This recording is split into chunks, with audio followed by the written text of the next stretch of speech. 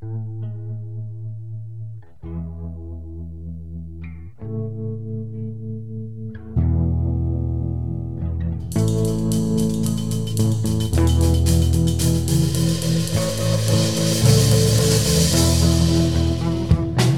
there, welcome to Motorcycles and Misfits, here at the Recycle Garage in sunny and slightly smoky Santa Cruz, California. Very smoky. Slightly. It's not the marijuana this time. Yeah. But hey, it makes for good sunsets. Boy, the weather's been great today. Oh, fantastic weather today. I know people up north are about to get hit with a storm, and we're getting hit with summer. I saw the upper Midwest. Some of our friends out there have already seen snow on the ground. So I suspect we're going to Sorry, it sucks to be you. But there again, it's fire weather out here, man. It was warm. When I woke up this morning, it was warm Santa Ana kind of Have you guys been getting rain down here? Because I've been getting some in San Jose. Heavy mist. Yeah. Ah, okay. But now we have a shitload of forest fire smoke from somewhere. Yeah, it's hot and dry today coming from the north. We should have been riding, but instead we had bikes torn apart. We're going to get fucked in the winter. That's what's going to happen. All the roads are going to decompose. Who's coming to town, Knock? Huh? Who's coming to town? Your mom. Hey, let's talk about was an easy out. let's talk about who's in the studio tonight. Hey everyone, this is Liza, and I am slightly sweet. Mostly salty. Sour. I'm going to go sour. Also in the room tonight, we've got Naked Jim. Hey. Next to that, we've got Knock. Hi. You know, a lot of people misspell your name. We should tell them how to spell it. No. It's spelled Pussy. That is the formal spelling. It's a capital. Yeah, only his friends can call him that one. Yeah. No, it is. That's Mr. Pussy to you. That came out of nowhere. On the Classy Girl couch tonight, we've got Z Traveler What's up? and her skidlid. Oh, goddammit. Can we not talk about fucking helmets this time? Somehow, I don't think we'll be able to Come on, avoid religion it and when politics you're would be here. so much more fun. When you are here. Also on the Classy Girl couch tonight is Miss Emma. The beautiful and one and only. That's true, and that's Miss Best in Show, Emma. Just rub our faces in it. Why don't I you? know. We said so many nice things last week. Maybe we shouldn't have said so many. Yeah, you shouldn't have said a So damn much thing. rubbing. Yes. Thank you, guys. And running the board tonight, guess who it is? It's Bagel. Bagel. It's me, the honorable mention. With his awesome Vespa that he's working on today. I love that thing. Oh, thank you. It's been places. It has personality. everywhere. And then coming around the corner, special guest tonight, we've got Scott. Hola, from Alameda. Ooh, Alameda. How exotic. It is exhausting. There's a Where lot the- of intrigue there. The nuclear Westlers are? Exotic Victorian houses and beach. And bringing up the caboose, we've got Kickstand, a.k.a. Mike. Why don't we go into why your name is Kickstand? Oh, no, we'll get there. Oh, We'll but get there. come on. Everyone's dying. You got to save some good stuff. So, we've been working on a lot of stuff. There was the parking lot was full today. Oh, yeah. Lots of people. I managed to put my side cases on. Well done. Finally. That was all I managed to have the time to do. I will take a little bit of responsibility there because you had to help me so much. I did help you, and I helped Scott, not the Scott who's in the room, but another Scott who's been working on his project. And I would just like to say Not careful. that, Z, what a pleasure it was working with you, who took instruction and followed and pick stuff up quickly, unlike Scott, who was driving me bananas today. Well, you're very welcome. And I very much enjoyed learning how to solder. And I have now 2 lights on my engine guard with a switch. Yeah, we just went through the parts buckets and we found 2 little accessory lights, and we found an accessory switch. Just happened to pull it out. With highs, lows, and strobes. Oh, And- really? Oh, yeah. It's Yeah. a fancy switch. Wow. And Z, who didn't know how to wire something up like this, now seems to have a little bit better understanding of. Let me just say that Wiring. fairings can go to hell. They're made by Satan. I have extra screws, and I don't think I'm ever going to figure out where they're supposed to go at this point. Those are the extras. But if I can't take them off on purpose, I figure they're not going to fall off. Yeah, the extra screws. When you have extra screws left over, Emma, don't you find it's usually for something really important that can turn out really bad, right? That's way down. yeah. I want to Way know down, when my yes. back tire falls off. And for some reason, my axle just falls off. But thank you. You were a pleasure to work with. And thank you for helping me. today. Yeah, no problem. And Knock, you got something done today? I did. It's the dog. Yeah, the oil dog's change on your wheezing. Versys. What? I did an oil change on our Versys. Yeah. Thank you. Yeah. The schedule was to check the coolant, but so it was already full. Yeah. No, the word's scheduled. Darling. Schedule. And then we just decided to leave the air filter because it's probably pretty new. You didn't look at it, did you? I didn't look at it, but it's got the bike has less than 5,000 miles on it. So No, 13,000. There is a difference between it's probably pretty new and I couldn't be asked to take all the bodywork off to look at the envelope. It's a combination. There is a difference between those two. It's a combination of it's 15,000 miles, kind of new, You did get here kind of late too. Yeah, I didn't. It's not. I'm helping him out a little bit. I'll say this: the bike wheels prodigiously in first gear. It too much so. I found when trying to do stoplight racing. We should talk about Mike's bike. I love that thing. It's been through hell. Yeah, to be honest, Scott said I should go with the Franken bike kind of theme. Just put some stitches in it. Yeah. So yeah, let's go ahead and Mike, tell us about your bike. What is it? My bike is a 2005 Suzuki Gixxer 1000. Gixxer. Is it a sick Gixxer? Yeah, it's a sick Gixxer. Sick Gixxer. That's the hooligan year Gixxer. That's actually the one that's kind of desirable. It's would you say that bike is a little squirrely?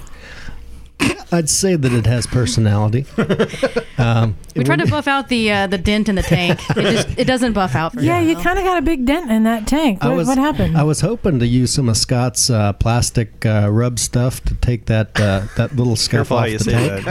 Is that why I saw the Astro glide out? JB Weld. They introduced him to the wonderful world of Plastifix. So I'm honestly on the fence. I don't know what's uglier, that tank or your foot. Ooh. Oh. Yeah, we should have to take a vote for that. I made him put his sock back on. Do you ever touch people with it? Oh! There is a funny story about that. He charges extra for that. Yeah. Yeah, my normal rates go up. No, I had a good friend, a younger lady, about 20 years old, named Samantha, and I threatened to stump all over her. Oh, no. And, sexy. at first she was intrigued, but then she figured out what I meant. So, tell us what happened. The long or the short story. I'll stick with the Cliff Notes version. So, decided to go out for an early ride on, I don't know, maybe a Sunday, February of this year, and going north on East 12th Street in Oakland. Went through an intersection a little fast. I don't know if the light was red. It looked pink to me. Maybe because of the speed. And I got tagged T-bone in the intersection. Oh, goddamn. Oh, I'm guessing they caught you on the right side. Yeah. Yeah, so they caught me on the right side of the bike coming through. I was going northbound on the East 12th Street. They came through in the intersection of 23rd. And when I was T-boned, it essentially pulped my right foot against the frame of the bike. And everything had to be amputated just below the metatarsals. I'm so glad that it was below the ankle, though. Yeah, well, hence the name kickstand. Right. It kind of resembles that when you put it down because it's got the little miniature foot on it. I have a duck foot on mine. That's so awesome. Yeah, and the funniest thing Does is it sink in the mud and shit too? If you stand too long, do you go through the hot asphalt? Yeah, the tough part is that when I swim, I kind of go in circles now. Well then. So, did your foot protect the bike from the damage? Thank God. I could see that the finish is still pristine.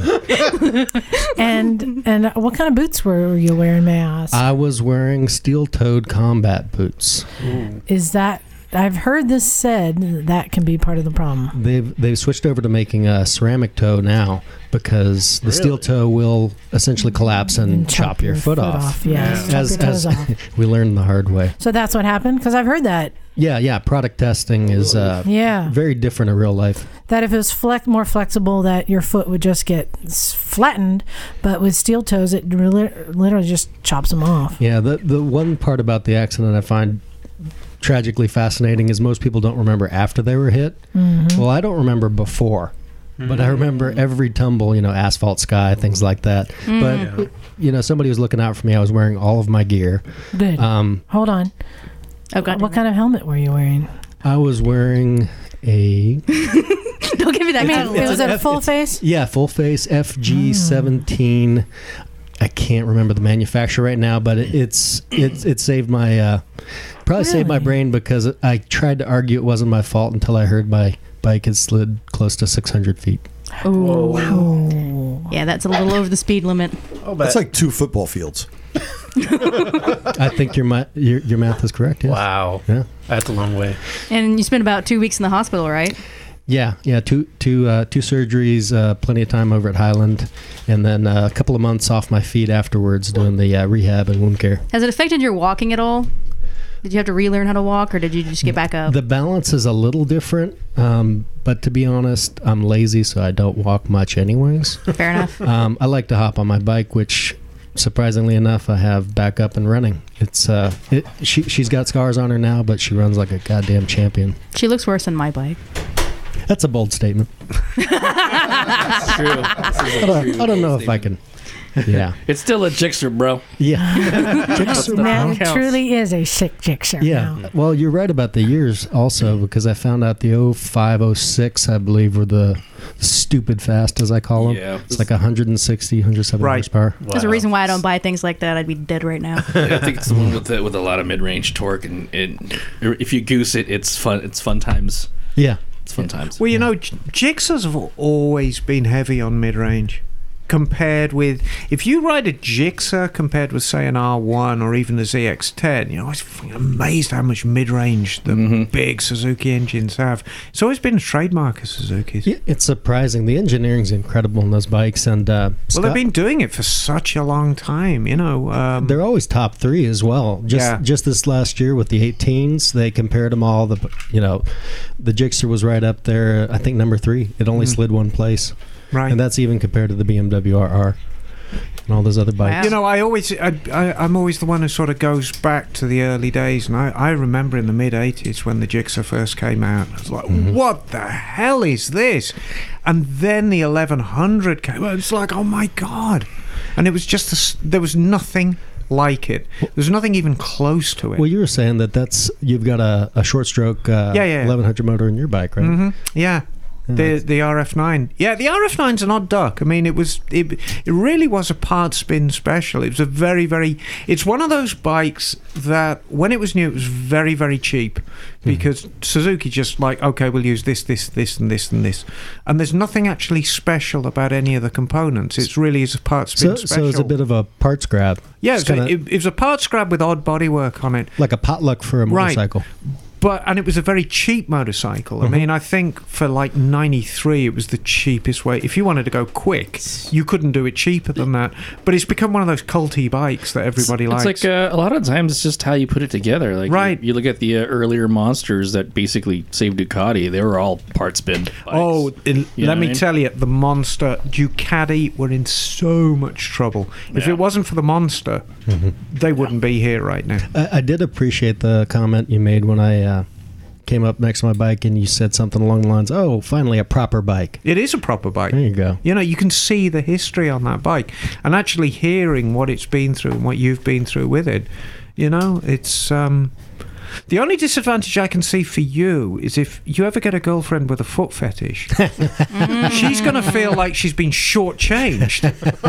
Or maybe she'll really like it. Yeah, maybe. Oh, God, I got some odd stories. I got some odd stories about the one I'm dating now. Fetish. Seriously. No, there actually is an amputee fetish out there. Oh, yes. Wasn't there a Tom Petty song that you don't have to live like an amputee? You guys getting out of control. I wanted to share, I thought we had another post-accident kind of fixing the bike up that I thought was pretty cool. So Joe on his Nighthawk 750. Yes. Oh, and he came back in after Miss Emma helped him fix it, and he had this giant smile on his face, and that's like that is the face of happiness. Who helped him fix it? Everyone helped him fix it. I know. Yeah, I'm just gonna shit. So Joe was a new rider. He got a Nighthawk 750, which I said, great bike. It's Perfect just bike. a good Awesome bike. around the town commuter bike. And he was commuting on it going over 17, and he started getting too confident. It was in perfect condition the last time we saw this thing. And he was on Highway 17, which is our mountain curvy freeway, and he was just going way too fast. Crazy drivers. Passing a car too fast, and then someone else changed lanes or something, and he had to lay on the brakes and lost it. And I think he said he was in a coma for a couple of days. Right, there was quite some quite substantial brain damage at the time. Was he medically induced coma, right? Yes. Or was it? Yeah. I'd like to say that helmet probably saved his life. No, I'm sure it did. You can give me that look all of my life, and it's never going to change my opinion on this. And the bike didn't sustain that much damage, some bent bars, and the left foot peg was ripped off of the frame, like just gone. But not that much damage. So he brought it in on a truck, and he says it won't do anything, it won't start, won't do anything. We put a battery tester on. It had like 4 volts in the battery. It's not even volts, it's just 4. Yeah. And he's like, should I just go buy another one? I'm like, well, just hold on. And managed to find one just sitting on a bench somewhere. I don't know whose it was, but It's being used now. If you left it had here. like 11 volts in it. I'm like, this should work. And we charged it up, and I heard the bike started up. Perfect. Yeah. Went for a ride. It's only been like 2 months. Yeah. But then Emma helped him get it, I guess, safer, and welded a bolt on where the foot peg goes. With the hex head sticking out and all, right? Well, no, because the hex head, when you hammer on the rubber tube, which is going to serve as the grip, Oh, that's right. the hex head's going to hold it on, you see. And I guess he got to take it for a ride, and he dug it. Oh, dude. so happy. That smile, it was pure happiness. I wish I would have had a camera. I was just thinking, a couple of weeks ago, didn't you drill a hole into Harrison's shifter and stick a bolt in there for a shifter? No, I think Bex did that, but I suggested it. I suggested it. I think her fix-all was a bolt. Yeah, Just weld it on. It's okay.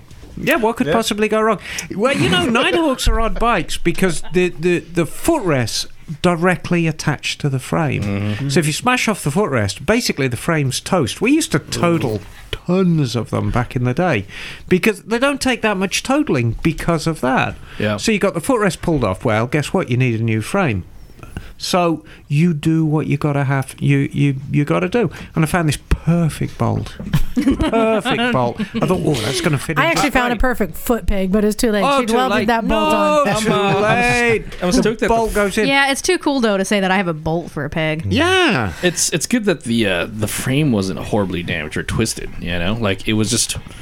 Yeah, it didn't the have peg that just much. sheared off, and that was about it. Tough bikes. Yeah. I mean, they're go forever. Yeah, they're big burly bikes. But he seemed to have gotten the message. He knows. Like now, he's like, I learned my lesson. Don't ride beyond my abilities. Don't. Is he gonna push take it. a safety course? I'm not sure, because those are always highly recommended by me. But for everyone, they're fun, and you always learn something great. But it was a great outcome, and I'm glad that he got that running today. I wanted to get to our next guest though, because this is something that's kind of cool and kind of unique, I think. Not just cool; it's adorable. Yes, very well put. And they reached out to us, and I think, this is great. We know that for many people that bikers still kind of have a bad image. We're still battling it, right? And what better way to create a better image is to start kids young, right? So our guest has found a way to introduce motorcycling to kids and to do it in a creative way that helps them learn. On the phone, we've got Mark Augustin, who is an author of children's books. Hey, Mark, how are you? Good, Liza. How are you? Great. Hey, Mark. So tell us a little bit about your book. What's it called? Well, we have a first book out. It's called The Adventures of Mimi and Moto, the Motorcycle Monkeys. We self-published it just about 2 years ago, October of 2016. My wife, Nancy Gerloff, and I, in late 2015, basically the story that I tell people is when we were potty training our daughter, who's now 4.5, we were giving her motorcycle magazines to keep her seated on the potty. We're both we're both AMA members. We'd always get 2 issues of that magazine, so 1 issue always got devoted to the bathroom. And our daughter Mia, and she's kind of poking around, and eventually, motorcycle. So we're like, okay, cool. Let's see if we can find a book. And we got online and looked. So this was at the end of 2015, and we found some books, but they looked old to us. There was too much text. We wanted something that was pretty simple, and kind of decided that we couldn't find what we wanted. So why don't we make one? We were also cognizant, I think, of the time. I don't think we were just parents wanting to do a kids book. We really kind of did a little bit of research and looked at the industry at that time, and certainly back in 2015, we were aware that the motorcycle industry was trying to figure out how to develop, create, and foster new riders. And that's really kind of, I think, why we kind of decided to kind of get into the project and create Mimi and Moto and move forward with the book and trying to build a brand, is recognizing that, if you're going to get new riders into the sport, there's only 2 ways that they come about. They either come because you convince an adult to go ahead and scratch that itch, or you try to really foster the interest in the sport with kids. And, our elevator pitch to people is we're trying to become the Dr. Seuss of the motorcycle world with more books, merchandise, and animation.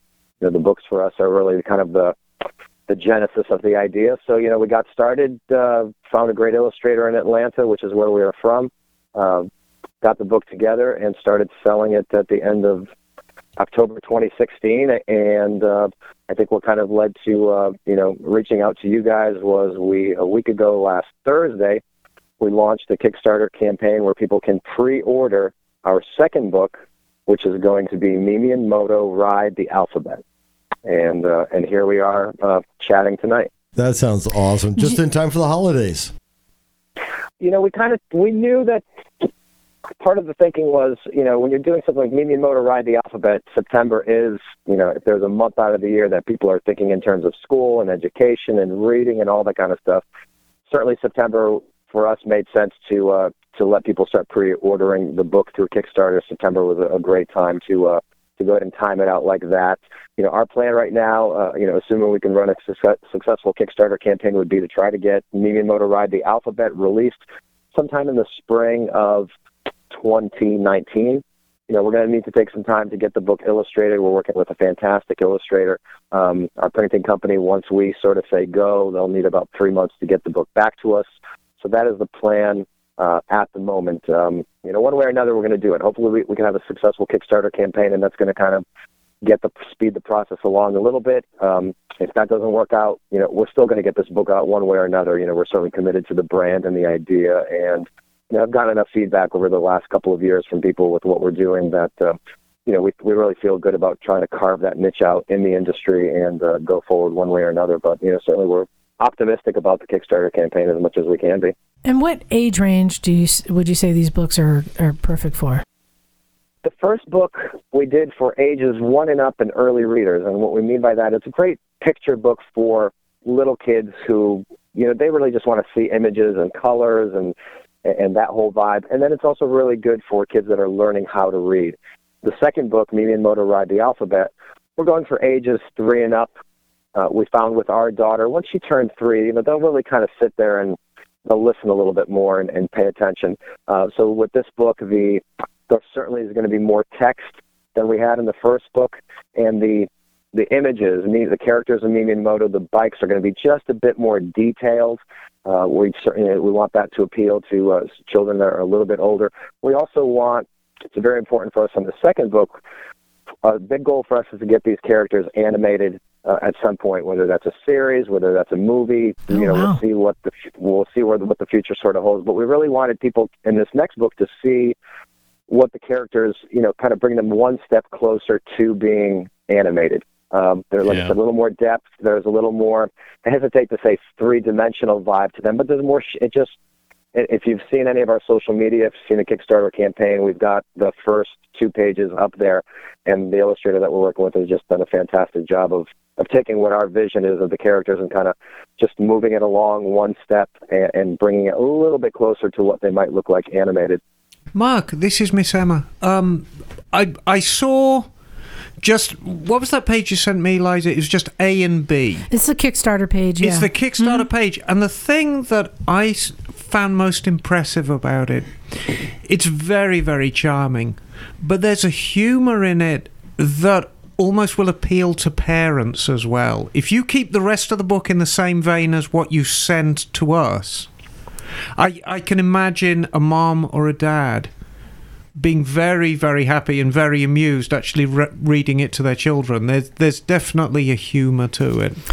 Well, one thing I think that's cool is there have been, books with motorcycle. What's the mouse that rode the motorcycle? The Mouse and the Motorcycle. Right. I mean, that's a classic. But I think in that case it was because it was small and it was cute. But what I'm getting is like, you guys are real bikers, and you're trying to make little bikers, right? We're motorcyclists. Yeah. The one thing, if you, I'm not sure if you guys, anybody there has a moment, I sent you the PDF of the first book. We knew going into it that we wanted to be able to, I can go from a biker rally the next day. Last weekend, I went from a biker event in the North Georgia mountains. The next day, I'm at the Georgia State Motocross Championships.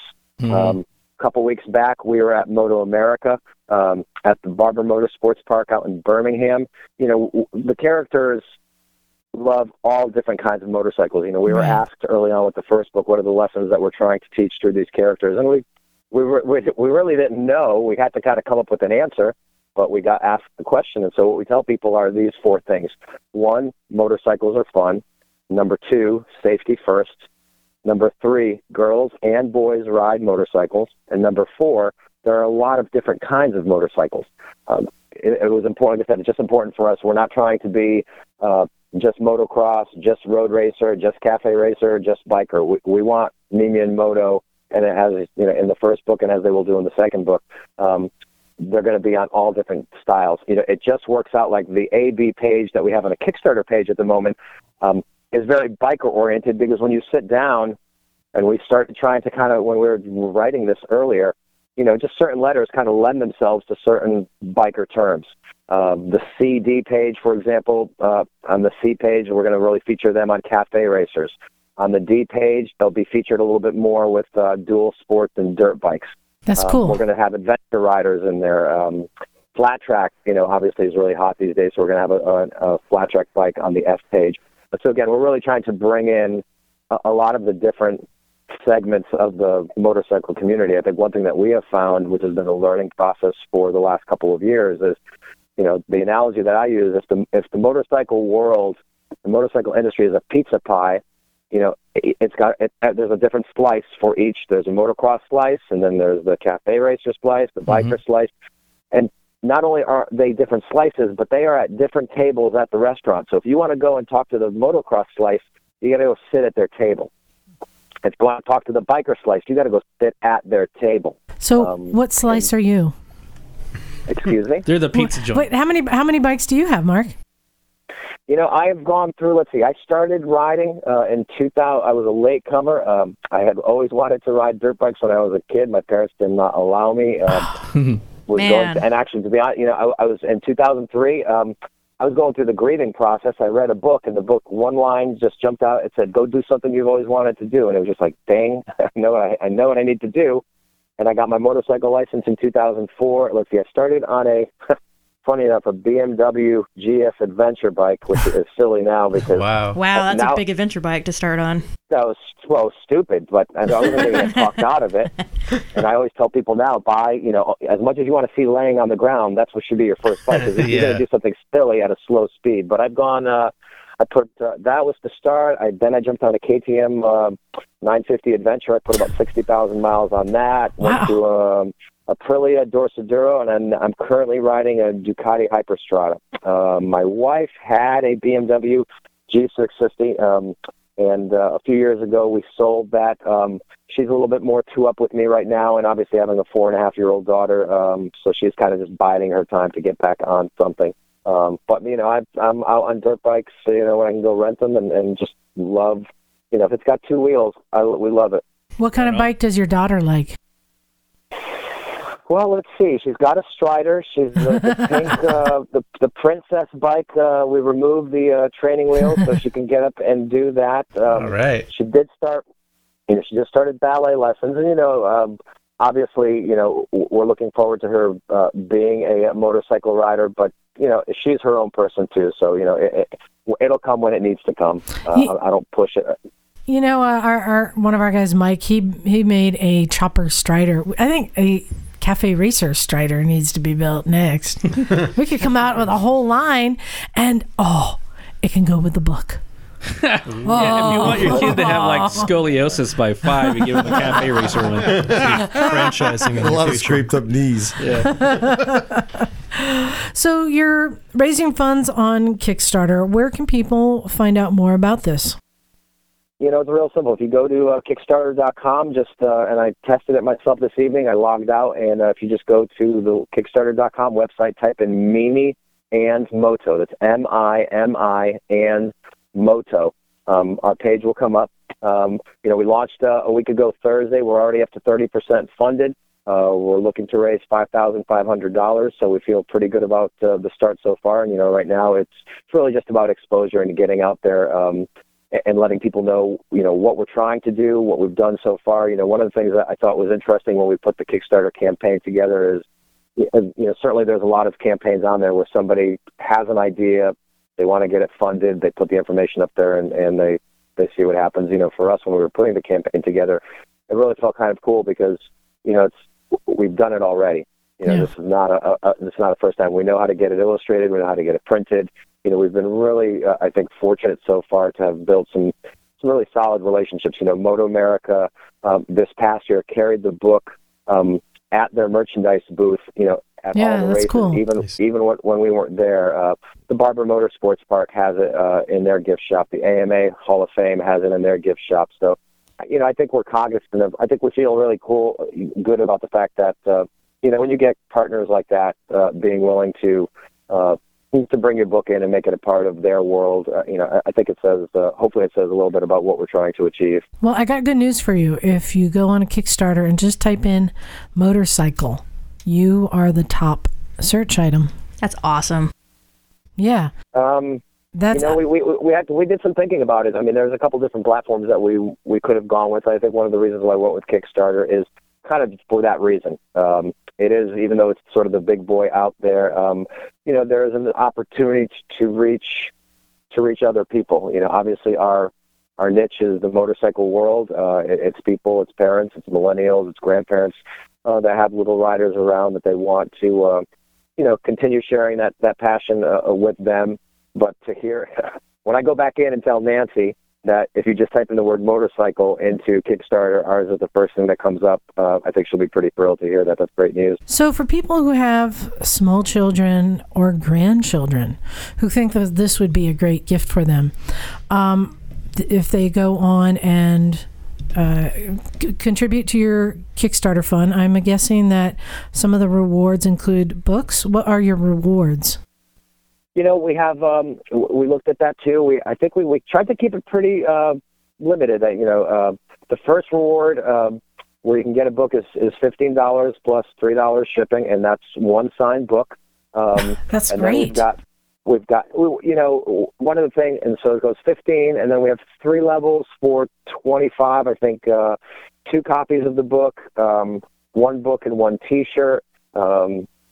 I forgot what the other 25. We've got actually 1 book and 1 old book, because somebody from the UK was reaching out to us saying, "Hey, what if I want both books?" And we're kind of listening to the initial feedback and saying, "Hey, maybe we need to set up a different reward." So there's 1 at 15, 3 at 25.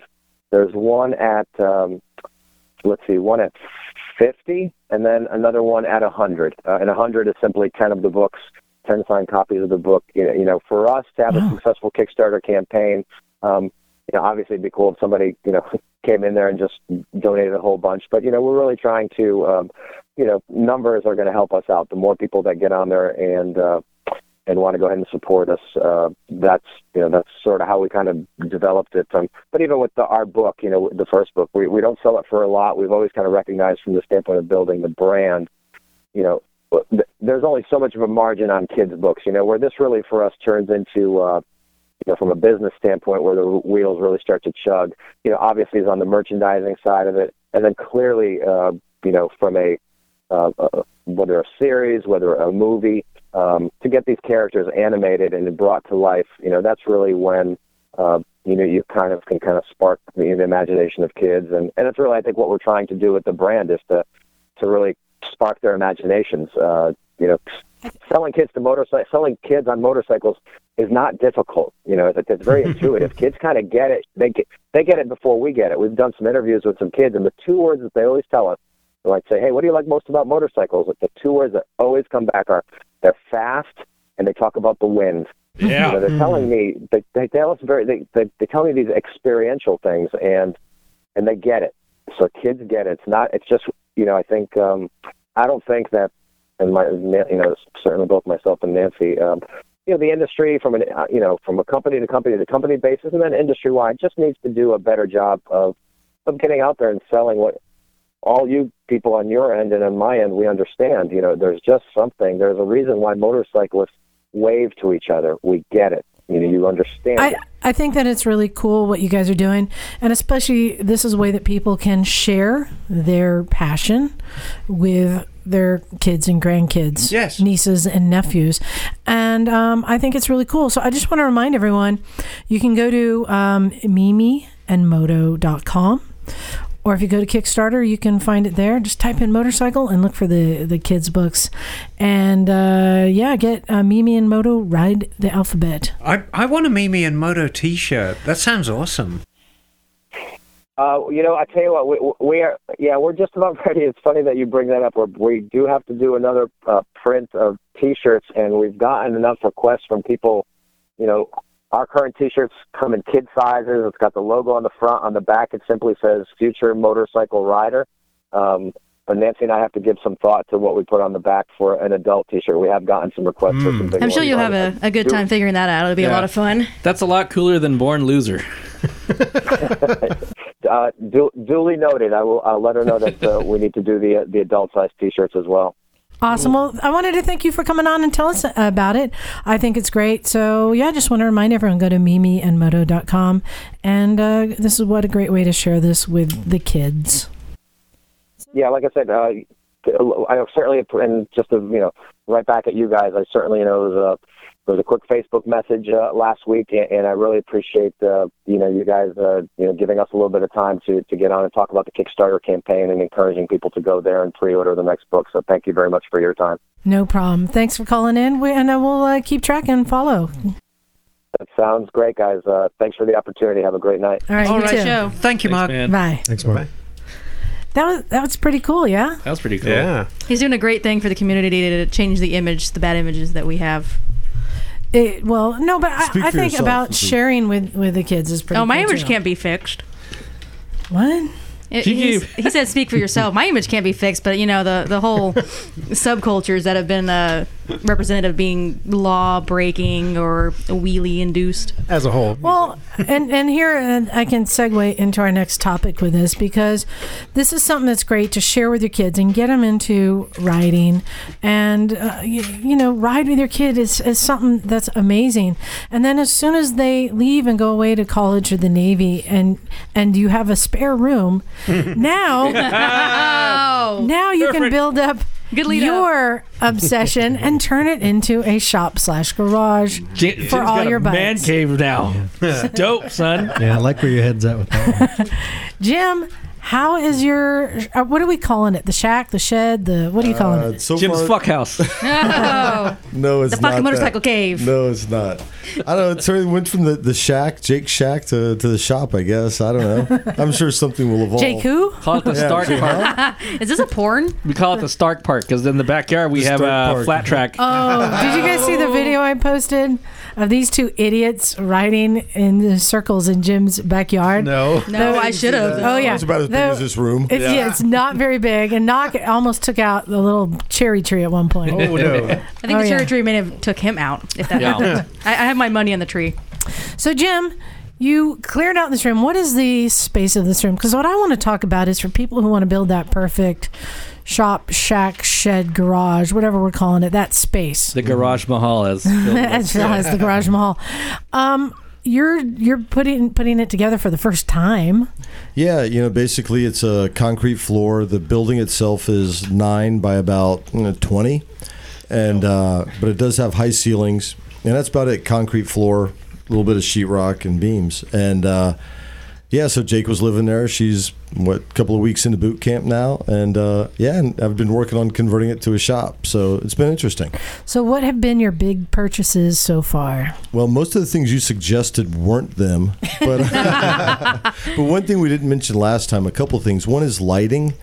Is get the lighting sorted out first. You know, I'm trying to use the stuff I have as much as I can, as opposed to just buying stuff. Yeah. You know, not that I'm opposed to it, but if I have it and it'll work, why not? So, lighting was a big one, and I can't. How much the loft has worked out. So I built a loft. I don't know how big it is. It's not that big, but I did it proper with ledgers and joists and whatnot.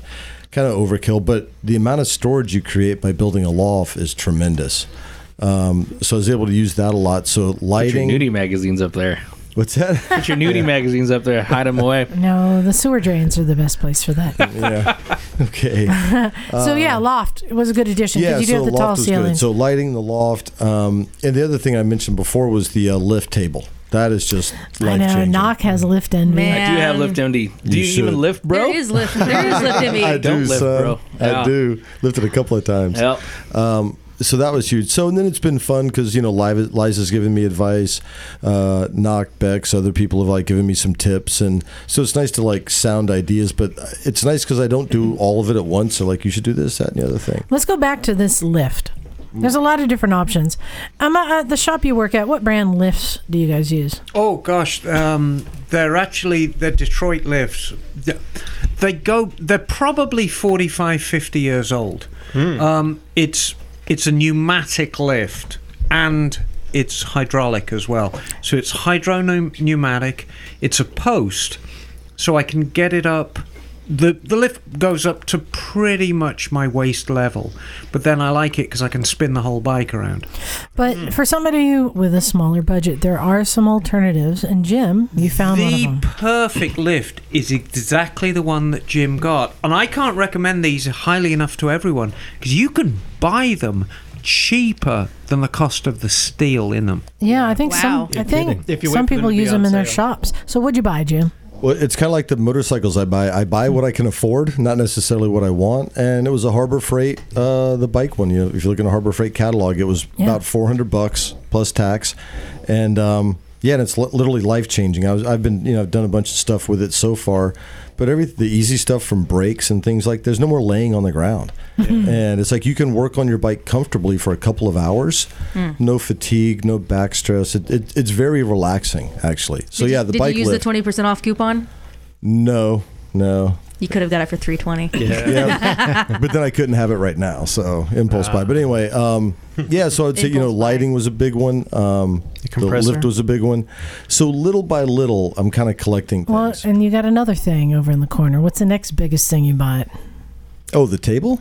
A workbench. Yeah, workbench. Yeah. So I had been kind of keeping an eye out for a used one or something, and I'm not that great at measuring and cutting, so I'm not going to build one and have it be fucking crooked and shit. So so I did just go to get a very basic one, but no, it's good, and it's metal legs with a wood top. Wood top, and I'm probably gonna. The more I think about it, is I am going to do the door thing. I was thinking about doing maybe like a nice maple sheet on top of it. But the more I think about the door, is it does hold up well. It is a nice thick piece of wood, even though it's kind of pressed. Right. So probably the door's the way to go. That was my suggestion that I've always used is go to the used building materials store and buy a door. Like a solid door that's flat. And we went and looked at them this weekend, and they were about $60, I want to say. $60-$70 for a solid one. Yeah. You could get like plywood instead, some really high grade fin ply. If you want it for a lot less than that. But if you want to get like a nice sheet of maple, it's about the same. But if you want to get something, there are a lot of options. Yeah. You see, I differ to this. At work, I like a steel workbench. Yeah. Yeah. I'd agree with you there. I have a question then, because we had this discussion earlier when we were hanging out, before we think we started racing motorcycles. We were thinking about what if you do have a wood top, how much of it should be metal? All of it, some of it, a little, and then what do you use the metal top for? Well, couldn't you just slap a piece of metal on top like a thin sheet? You can. I mean, my workbench at work is basically wood construction with a sheet of metal on the top, but so much of what I do is engine building, and if you're building an engine let's say, you got a ZX10. Right now I've got a ZX10 down at work. That's a lot of friggin' bits. And you want to lay them all out on the metal workbench. And the key is keeping everything clean. If I build an engine, I don't want to introduce anything extraneous in there, like dirt or other nuts and bolts. If you've just got a piece of steel, it's so easy to keep it clean. Literally, before I'll build an engine, I'll just squirt a bunch of WD-40 over it, wipe it off. It's done. It's ready. And I can lay out all the components on it. But the thing is, it has to be thick enough. If you're Yes. using just sheet metal, that'll dent when you drop stuff down Right. on it. It's got to Has be thick. substantial enough that you've 16 actually gauge would got work. something. Because you don't want stuff rolling around on it. When you put something down there, you want it to stay exactly where you left it so you know where it is. Because don't get me started on my memory. So what else is on your list, Dad? I know compressor got thrown out. Yeah, everyone needs a compressor. Yeah, eventually compressor. I think the next bigger purchase is going to be a MIG welder. The shop's got 220 in it, and I've got a little bit of room. Can I give you a tip with a MIG welder? You can. Just the tip. Just the tip. Here's one of Emma's top tips. The cheapest MIG welders are the ones, the flux core, but they're shite. So what you do is you buy a flux core one, but you sneakily have a look around the back and see if you can convert it to gas. If you can convert it to gas, and you'll be able to see the fittings for the gas. Buy the flux core, take the flux core wire, throw it away because it's shite. Buy the solid core wire, and then get a gas bottle with a regulator and put it on the back. And now you've got some real welding. I set myself up that way for about less than $500. That's not bad. What about a tire changer? Ooh. Oh, yeah. He knows people. Yeah, but you A you Can I need be your space, friend? and B, I got knock. So That's right. yeah. Right, and No, but the welding, that's a great idea on the welder. Right, yeah, because if you're MIGging, Yeah. you absolutely need gas. Yeah. You gotta have gas. But the problem is, MIGs with gas, usually they're $700 or $800 because now you're in professional territory. Mine, I got this Clark. It really is an entry-level MIG. And it was a flux core MIG, but I knew it had a provision for a gas conversion on it. Most of them do. So just that's the easiest way to get it. And I got a giant bottle from the local welding place. The bottle on mine's like 4 feet tall. It's a full-size bottle. I get it made with like an argon CO2 mix, which is perfect for MIGging. You just want an inert gas in there, and it does beautiful. All the welding on Mike Miranda's chopper I did with my MIG right here by the steps. So, we should say you already have your own tall rolling toolbox. Yeah, that's number one. You already have that. But another thing that I have to have in all of my shops is shelving units. Yeah. Because at some point you're dismantling something and you need to be able to set it out in an organized way. And I'm not talking about shelves that's full of stuff. I'm talking ones that you have empty so you can lay the parts out. And Jim, you had in your storage shed some of the plastic ones. Yeah, I did. I had some old, just cheapo ones in a different shed. Pulled them out, cleaned them up, and everything. They worked out perfectly. I mounted them to the wall, and now I'm taking the Ascot apart. So I got the Ascot 500 FT, and I've been staying up late the last couple of nights getting into it, which has been a lot of fun. And yeah, so I've got that thing, fairly well. Emma saw it today. Yeah, you've got that thing stripped down. Here's another brief tip. If you're working on a single project and you want to categorize parts, just go down go to Target, Walmart, whatever you've got, and buy those big Tupperware boxes with the peel-off lids, and then put your subsections in there. Okay, I'm going to dismantle the whole of the front brake system. Throw it all in the Tupperware, put the lid on it, put it on a shelf, and it's not going to deteriorate in any way, and everything's in that one box. It's not going to get compromised. Those things are so cheap. They're like $5 a pop. Yeah, it's a great. Yeah, because I've been doing the whole. I've been using masking tape. Every wire I take off, every fastener, all that shit, and Ziplocs and stuff. Yeah, Ziploc bags. Yeah, I even ran through like numbers sequentially, which I thought Liza was suggesting, so I tried that. But yeah, actually putting those into Tupperware, because then you can store it. Because I do, between the loft and the shelving I have existing, there's actually more room than I thought I would have. But what he's describing, what I've done before when I've dismantled a bike all the way down, when you're detaching everything from the wiring harness, you can sit there and you can write like reg rec or all this stuff, left turn signal front. Instead, I just numbered them. I put masking tape on both ends of the connector. One, the next one, two. And then if you want on a piece of paper, you can write what those are. But that way, when you're putting stuff together, you're just matching 53 and 53 together. Well, if you know anybody in the aeronautic industry, do you know how many coloured wires there are on an aircraft? One. Everything's white, and it's numbered. So everything is numbered. So little tag on the end. Yeah. So you're following that practice, which is great. So what else does Jim need in his shop? I've told him all sorts of things he needs. He's not listening to me. Which, by the way, Emma, tell me, get my back on this. So we went to the local Restore, the used supplies, and they had 2 pneumatic air hose reels, retractable reels. $20. Oh, I would have done it. $20. I mean, and I'm like, $20. You should get this, dude. Yeah. $20. I tell you, number one, I would have got that, Jim. Told you. Just because it's only $20. But there's 2 things you're really going to need, because you're getting into fabrication. You're going to need, and they dovetail in with your workbench. On one corner of the workbench, you're going to need a decent vise. And when I say a decent vise, I don't mean a $20 vise. I mean a $100 vise.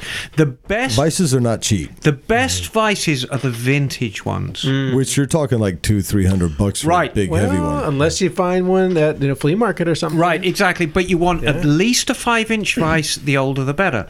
The second, which will be on the other side of your workbench, or better still, if you can kick down for it on a pedestal, you want a combination wire wheel and buffing wheel. I said that too, and I may have one that he can have on a pedestal. Right, with a decent 1.5, 2 horsepower motor. You know what's surprising? You touched on it, and it actually makes me sad. Is the vintage stuff that's cool and you think it'd be cheap is ridiculous? Like, no, because it's so beautifully made. It is. But you go to Harbor Freight and literally you could, a vintage grinder like you're talking about, easily $200, Oh yes. But you go to Harbor Freight and get one for $40. That's because it's a substantially different thing. But the grade of metal they used in this vintage stuff. I mean, the cast iron they used, you simply can't get that grade of cast iron anymore, which is why they're still coveted. Yeah, and you can go to a shop and buy a vintage one for a lot of money, or you can just look around at yard sales. I mean, I found one just like that at a yard sale for, I don't know, $10 or something. Yeah, I think you're right. Yard sale and the flea, the flea's the way to go. I just helped with an estate sale, and we blew all kinds of tools out there for just so cheap. Yeah, and usually people have lots of tools, and it's like they just want to get rid of them, so they'll even sell you a whole lot for. Who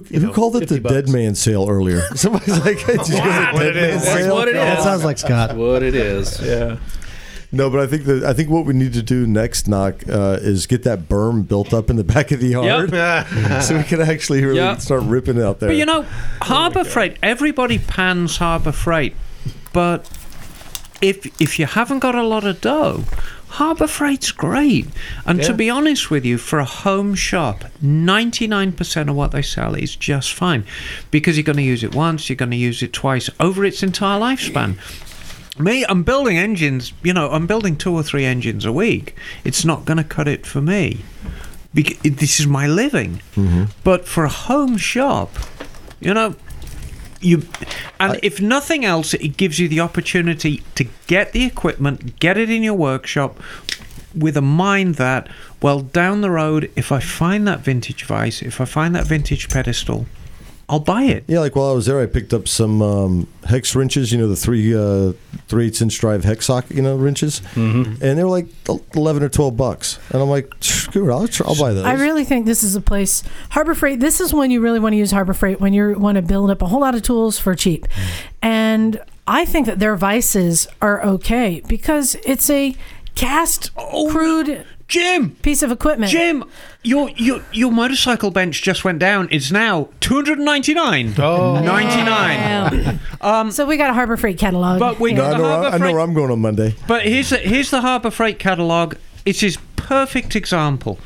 There's a 5-inch vise which swivels, spins, does everything you could possibly want. It's $54. You can't go wrong. And it might not be the best quality, but guess what? It's going to get you down the road. It'll pinch your nuts for you. But at the same time, I'm at a place where I don't just have to buy the cheapest shit I can. So that's why I've been keeping an eye out for the vintage stuff, because I don't mind paying the premium for that stuff, because A, it's cool, and B, like we know, it works better. So I always go for Craigslist. I've been looking there. I'm in no rush to all of a sudden outfit my shit. But that's what I'm doing, is just one thing at a time. So it'll come. Well, I'll say that tools for me are the longest relationship I've had. Yes, it's true. You know, there's something that you build up over years and years, and when you can afford to invest in more. That's how that works. It's just the forever progress of getting more tools. Well, they're like motorcycles. They have way more stories than we do. They outlive people all the time. So every new project requires you to go out and buy a new tool. So eventually your tools start getting larger and larger, and you didn't have to go out and buy them all. But I'm going to throw Knox tool's pretty big. Anyway, yeah. Oh, Knox got a massive tool. I am a tool. He showed it me once, and I was frightened. Oh. But I am going to throw an idea at you, Jim. It's a great idea for any dedicated workshop, and it's something that people don't normally think of. Go to a second-hand store, or even get a new one, get a big floor fan. Yes. Cut a hole in the wall, stick it in the wall. So if you're welding, if you're running an exhaust on it, you can hit the fan, it's going to blow it straight outside. It's the easiest thing. It's going to be like a giant cat flap with a fan in it. Yeah, no, I've put those in. Which is also a giant burglar flap. Well, if it's got a fan bolted into it, unless the burglar can dismantle it. He's got double wide doors. He can put it. Yeah, I know, but in the wintertime, you don't often want to open those doors. Well, I know it's California. It gets hot in there, but anyway, yeah. But you can blast the fan and get all the nasty stuff out, because a lot of the stuff you're going to be working with is denser than air. So you don't need it high, you need it low. So and just blast that stuff out of there. What else do you guys think that he needs in building the shop? Jim, have you looked at some of like your backyard dream garages as kind of a place to triage what things you want to put in next? No, I'm just winging it. You mean like the big screen TV and a fireplace and an elevator? Yeah, for a shop. There's a friend of mine up in Alameda who's got a double garage. It's all decked out. He's got a little block and tackle thing in the ceiling. He's got the lift table I for the thought bikes. about block and tackle. Got the tire machine. You get a couple 4x4s and a cheap block and tackle. Yeah, I like that. Yeah, it helps for storage. You can lift heavy things so it's not going to fall on you. No, I'm a big fan of that. Yeah. Something really important though. A bar, a beer fridge, and a neon light. It's called his. You guys are all close with the stripper pole. I've already got it figured out. Right? Yeah. So and lots of chairs. Here's a couple things that I told him to put up. One, while he has it still wide open right now, put a shelf around the top of the whole room. Like the whole thing. Just to put helmets cool and trophies and cool stuff. You want to have a place to put the things, because you always want to have things you see. But the second thing, I always look up for storage. So putting big bicycle hooks, or maybe even some like plumbing pipe, that you can just hook stuff to. Yeah. It's really good way to get things just hanging and put stuff up. Ooh, and you need some old license plates on the wall too. Oh, I have some. Okay. I have some. What was really nice about it though? It was because like I said, I've been kind of up the wee hours of the morning last few nights, building stuff, and then wrenching on the bike. And but it was a lot of fun yesterday when you and Knock came over and we were hanging out chatting. And next thing you know, I think you took out the 125 all of a sudden for some reason. And I'm like, let's turn that thing on. Jim, I know what you absolutely need, and I think this is must have for every shop. A jump, though. Not a jump. A dildo. A mini fridge. I said beer fridge. We Same covered thing. that. Yeah, beer fridge. So Dude, you should have all of your friends give you one thing for there, and whatever they give you, you have to leave it in there. You don't know my friends It'll be very full of well. No, I probably do know your friends. That's why I'm suggesting this. It'll be full of dildos. Exactly. There's one out in our shop. Come on. I've been to a lot of meetings at my buddy's garage shop up in Alameda, and it's perfect for it. He's got the chairs, he's got the beer fridge. Yep, beer fridge. I think that's the next possibly thing. next. Well, I'm not drinking a lot of beer, but I'm sure we can find But still, it's Put your top of tea. it's a fun place to come hang out. I had fun too hanging out. Cheers. That's why I'm like, hey, Knock, come over. I'm gonna go over to Jim's and hang out in the shop. Well, plus you're going to stay in And the you know shop. what? You know what Knock said? Jim who? Jim Cycles? Jim Cycles? Jim That's how I like I'm like, it. no, Naked Jim. He's got a shop now. No shit. All right, I'll come over. Some really beat up chairs for everyone. Yeah, Super leather comfy. That chairs. look horrible. But it was nice because we bullshitted for a while, and then we looked at the Ascot, and everybody had some opinions there, and then we, raced the motorcycles in a circle in the backyard, and it was. But when the weather's nice, I could really see that being as a destination because you got those beautiful double doors. You can kind of sit out in the garden. You can I'd like to shoot see the this shit in the place. workshop. It's a really nice working area. It's got a really nice vibe to it. Yeah, you're going to do some good work in there. Well, I think let's just go through that. Emma, Harbor Freight compressor, okay? Or because I went Craftsman because I wanted something that would last forever. I tell you, I got a screaming deal, and it was years ago. I got mine actually from Kragen. I don't even think Kragen's exist now. I think they're called O'Reilly's. Is it? Yeah, Right. I've never heard of them. It's just an auto parts store like an Appa, and they had this big compressor. Mine stands like 4 feet tall, big tank. I paid a couple of $100 for it. I'm waiting for mine to explode one day because about every 5 years I drain the the water. Right. Oh, no. And there's so much water in there. How much rust is in the water? I don't But know. But it still works every time. Decent compressors are expensive. We just had to buy a new one from the shop, and that was an Ingersoll. That was like $3,000. Ooh. So for at home, like what kind of capacity, what kind of PSI, what kind of horsepower?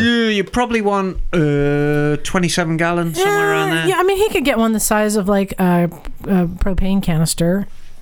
One of those smaller ones. Yeah, you're going to be using it for. You're not using. Are you using pneumatic tools of any kind? Well, That's what if I wanted to take a chain off, right? And I was using a pneumatic grinder to grind off. I've got mine's bigger. Mine's what's called a 6-on-27, which is 6 horsepower motor on a 27-gallon tank, and it works great. And I paint with it as well. I don't know how many gallons mine is, but it's about 4 feet tall. Yeah, it's probably about the same. 20 gallon. Yeah, Mine's a little something like smaller. that. I paint through with mine too, but it starts to go a little thirsty on air at the end. Yeah, and I found that using mine for pneumatic tools like grinders and sanders, it was just I couldn't keep up with them. Right. Even though it seems like a large one. What you're going to find with Harbor Freight, a lot with the same with all the cheaper ones, the tanks are fine, but what's going to go out is the compressor. And if the compressor goes out or the motor on the compressor goes out, can you get the parts to fix it? Let me say something in defense of Craftsman. If you buy a Craftsman anything, if you want the slightest screw, clip, plastic piece, they've got it. Well, for now. For now. I mean, I don't know how long they're going to be around, but you know, exactly. My suspicion is even if Sears go down the toilet, Craftsman may keep going as an autonomous brand. There's a lot of love for Craftsman in this country. Yeah, that's why I went with Craftsman, because they last 30, 40, 50 years. Well, guess what? They last forever. Snap-on has got a lifetime guarantee. Snap-on also costs you an arm and a leg. Well, guess what? Craftsman has a lifetime guarantee. Right. No difference. So I have kind of a question. So I don't mind being patient because like the tools I buy now are the ones I'm going to buy for the rest of my life. Right. So I don't mind being patient or dropping some dough on them. But torque wrenches, right? I have this fascination with torque wrenches. Okay. And like I can't like if I check tire pressure, I need 2 gauges because I just can't trust the one. You need 2. So what's the deal with a good torque wrench? You actually need 2 torque wrenches, and one to keep the other one honest. Yeah, right. The thing is, one to always have after the other one's been borrowed by your friends. Oh yeah. So the different thing torque is, ranges. the thing is with torque wrenches is the greater the range, the less accurate it becomes. So The ideal is you have a tiny, tiny little torque wrench which measures in inch pounds. So is it digital? Is it a No, I prefer the click. The click one, okay. I prefer the click I one. love that click. Okay, what He's got his sights on something better than that. Is there a manufacturer Mounts. that you go to? Mounts. M-O-U-N-T? M-O-U-N-T-Z. But tell her about the one that our one Rich has.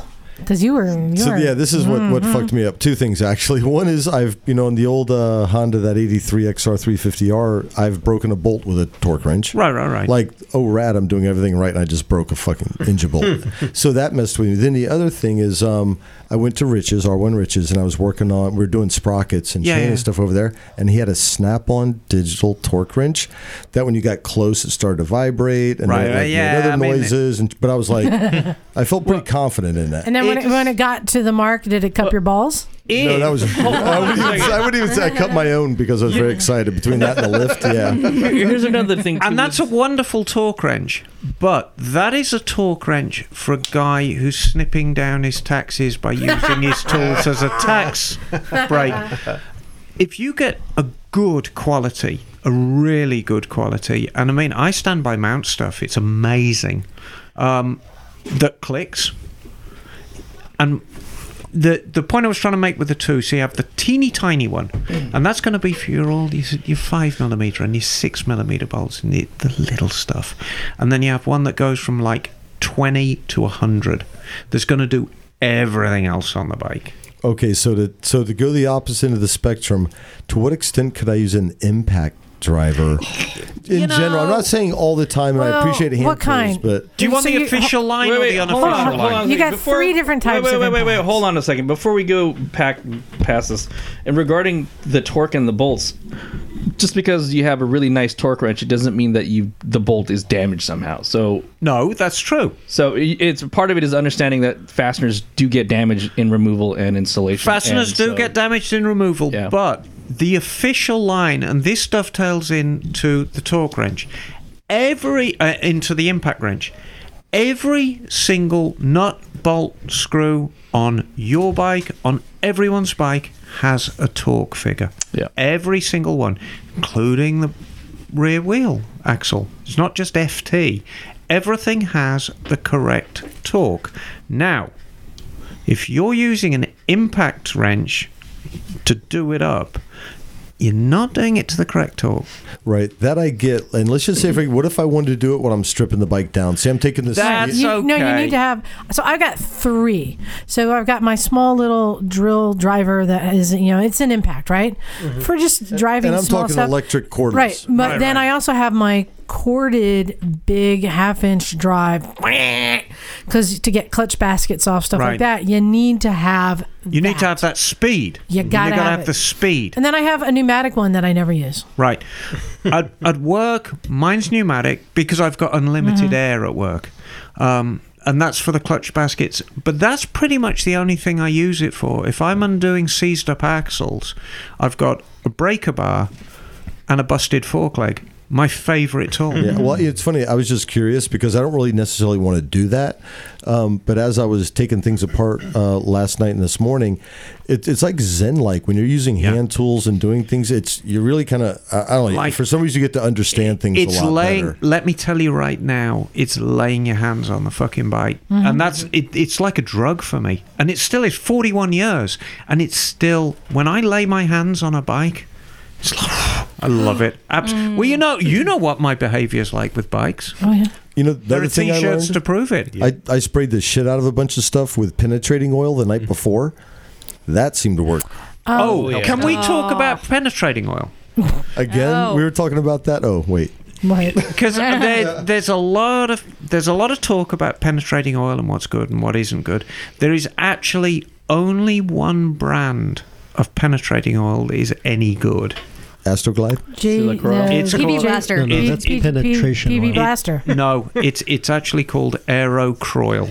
And it's about $30 for a can. That's in the orange can, isn't it? It is in the orange can. I worked at Chevron, and that's all I would use. Good Lord. Every time. But it's nut crushingly expensive. But a little goes a long way. When you got to loosen your nuts. You say, hey, we should get some endorsement for this because we're doing Harbor Freight right now. I just did mounts. I just did Aero Croil. Right. You know, these are all the stuff that you should. But yeah, good penetrating oil and a decent torch, because if penetrating oil won't shift it, and the busted fork leg won't shift it, and the pneumatic impact wrench won't shift it, well, I tell you what will. Like handheld propane? Or what are you thinking? You know, propane... MAP. Yeah, propane will get you down a long way. If you can get a proper dedicated heavy duty torch that you can actually get some heat into it. I'm lucky. I've got an old oxyacetylene setup at home. I have one in the garage that Zach left. Right. Somebody take it, please. And it's perfect. Can I fit it on the ST13? You know, probably. Oxyacetylene welding, if you're skilled at it, it's the most beautiful thing in the world. I'm not. I'm a thug. I like MIG welding. But for heating up stuff and actually getting stuff glowing red hot, you really can't beat it. Are you going to bring your MIG welder next weekend? Maybe. I think Bagel's over there interested in some frame welding, and I could really use my engine guard to be fixed. Yeah, I found a few cracks here and there. I'm actually running the garage. You're running the garage I'll drive the pickup with my MIG welder in it. Jim, I did think of a couple things that I think you do need to put on your must-have list. If you don't already have the Impact, get a tap and die set. Yes. Oh, yeah. You're going to need that. And also some sort drill of press. some sort of easy out system. Oh, no.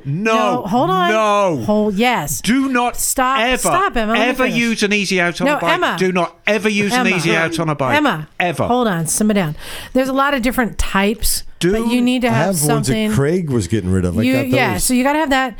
And then the other thing here's where you do not go cheap on. As much as you can spend, get a good set of drill bits. This is where you spend money. So at Harbor Freight, they were on sale for like $30. Right. That's not the set you want. I understand, No. but I'm not going to drop whatever. I thought that was a good little in between Harbor. Yeah. It'll get you down the road because in terms of actually understanding what sizes you need. But generally, for a good set of drill bits, you need to drop about $100. Yeah. Yeah, there's one thing That's you're why I got it at overlooking Harbor here for a Freight. backyard garage, Jim. And if you want to go really good, and what Emma wants me to say, instead of getting easy outs, you want to get some reverse drill bits. I don't like anything like that. So what's your reason, method? I'll tell you why. Many years ago, I had to work in a machine shop, and half the stuff we did in the machine shop was spark eroding, broken off easy outs and reverse drill bits. And if you bring me a cylinder head with a broken off easy out in it, and I've got a spark eroded out, I'm going to charge you $200 per hole. Wow. Ooh. Because nobody else is doing it. And it's probably even more now. No, Try and find a shop Emma, that will spark erode stuff out. Easy outs break. I've never seen a reverse drill bit break. If you're getting good quality reverse drill bits, what happens is in the process of drilling, oftentimes it will loosen the Well, bolt you know that, itself. and that's true, to be honest with you, when you drill them out, Right. because just the heat breaks them loose. But that's big. That's So- big money, and they're hard to find. But let's say I've got the classic, it's an aluminum head, an aluminium head with a bolt broken off flush in it. The method I've always used, you grind it off flat, so you've got a completely flat surface you're working with. Center punch the middle, and that's the most vital step. So now you've got the middle of the bolt, and you start off with a tiny, tiny drill. And you send a pilot drill all the way through the middle. And now you can actually look and make sure your pilot hole is right in the middle of that bolt. If it's not, now you've got some head scratching to do. But theoretically, if you center popped it in the center, that's it. And then you just get progressively larger. And you get to the stage where you drill it out so large, the only thing that's left in it are the very tips of the thread, and they just crumble out. And I would say probably half of the time I've done this, I've got a perfectly preserved threaded hole. The other half, I just have to run a tap down it, and then if it's really messed up and the thread's screwed up, just go a little bit larger, put a Healer coil in it, you're down the road. Helicoils actually work really well on aluminum heads anyway because they spread the load. You know, there are some manufacturers who actually just use helicoils from brand new because of that reason. A helicoil spreads the load over the whole bolt. So time, no shortcuts. It's a pain in the... Nobody likes drilling out bolts, but, you know, you just got to do it. So we got a lot of emails, but Can I mention one more thing for Jim's Garage? Okay, go ahead. It's a not obvious thing. My buddy Patrick up in Alameda, you need a place like a fence to piss on. And here's why. Okay, you got your buddies, you got the garage, you got the beer fridge. I thought it was a lemon tree to piss on. Well, that's Cherry even tree? better. That's even better. Or a lemon Cherry tree tree. fence, yeah. Yeah, but both. you don't want your buddies. Burt It's Monroe, 11 anyone? o'clock. Burt Monroe? Yeah, you know, exactly. But it's 11 o'clock at night. You're out having beers in the garage, talking bikes and looking at stuff and getting your hands dirty. And you don't want people tromping through the house and waking up the kids, right? Or your significant other, whatever. Or getting your bathroom dirty. Well, yeah, that's the ulterior motive, right? So it's like you got to have a fence to piss on. I just put a bucket out there for me, Jim. A bucket will do. A couple paper towels. And in a there. target on it too. And you So don't you'll have know where to piss. You don't have running water in there for a sink, do you? No, I don't. Ah, bummer. Oh well. No. That's another idea too for a garage. Parts cleaner, too. Well, Yeah. as much as we love to just talk about bikes, there's someone else who loves to talk about bikes. Who's that then? That is our friends at City Bike, and they've got a new City Bike Minute for us, so we'll hear it right here. Editor Serge here with the latest goings-on at citybike.com in the City Bike Minute. We're still coming to terms with the powers that be taking more than 2 years from the signing of AB 51, California's lane splitting law, to release what amounts to barely more than general motorcycle safety tips. Check out the somewhat disappointing replacement for the original lane splitting guidelines at citybike.com or lanesplittingislegal.com. We just returned from Honda's press launch for the new Monkey mini bike. It'd be hard to imagine a cooler place for this than Catalina Island, and we were there. In other news, Fish has started his dirtbag build using a most unlikely power plant, and we've got fresh reviews of gear from Shoei and RKA, as well as another first ride on a not-quite-so-mini bike, SSR's Buccaneer 250. Get your grimy hands on all this and more at citybike.com. Those guys are doing really cool stuff, and I just want to remind people that fa la la. That at City Bike, since they're no longer a print magazine, they're doing everything online, which is really cool because now anyone can access it and From anywhere. Yeah, and you can get a taste, taste of the Bay Area. I was going to say, get a taste of the Bay Area culture because we're pretty cool up here. So Yeah, thanks a lot for that, Serge. Yeah, thanks for getting that to us. We've got a lot of emails to read, and there's some good questions in here. So I wanted to read some of these. And funny enough, since our guest tonight was from Atlanta, so is this one. This is from our friend Davis. Hello, Davis. I think his name is David, but he typoed his last name at the end. His name at the end. So David. No, he could be Davis. So he says, We'll call him Dave. Hey, David, he's a college senior from Atlanta, GA. Let's see.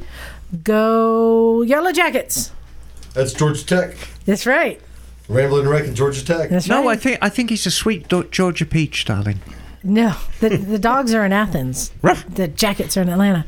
I love listening to the podcast while I commute to campus. It's only a 10 to 15-minute trip, which means I usually finish up a podcast in just time for the next one, which is perfect. So thanks for putting them out regularly. Mm-hmm. I'm currently in the process of planning a cross-country trip for next summer on my 1978 Honda CB750F. Yes. Well, so excited. 78. Yep, 78. Yes. That's an F2. Yeah. That's a very good bike. Oh boy. Yeah. It's also So it's also a cami it's to a David. DOHC. He says he's taking No, it's not. Yeah, 78? No, it's not. It's an F2. It's the last of the single overhead cams. 78. 78. No. Yes. No. Don't you ever question me on single overhead cam. Someone get the Google. All right.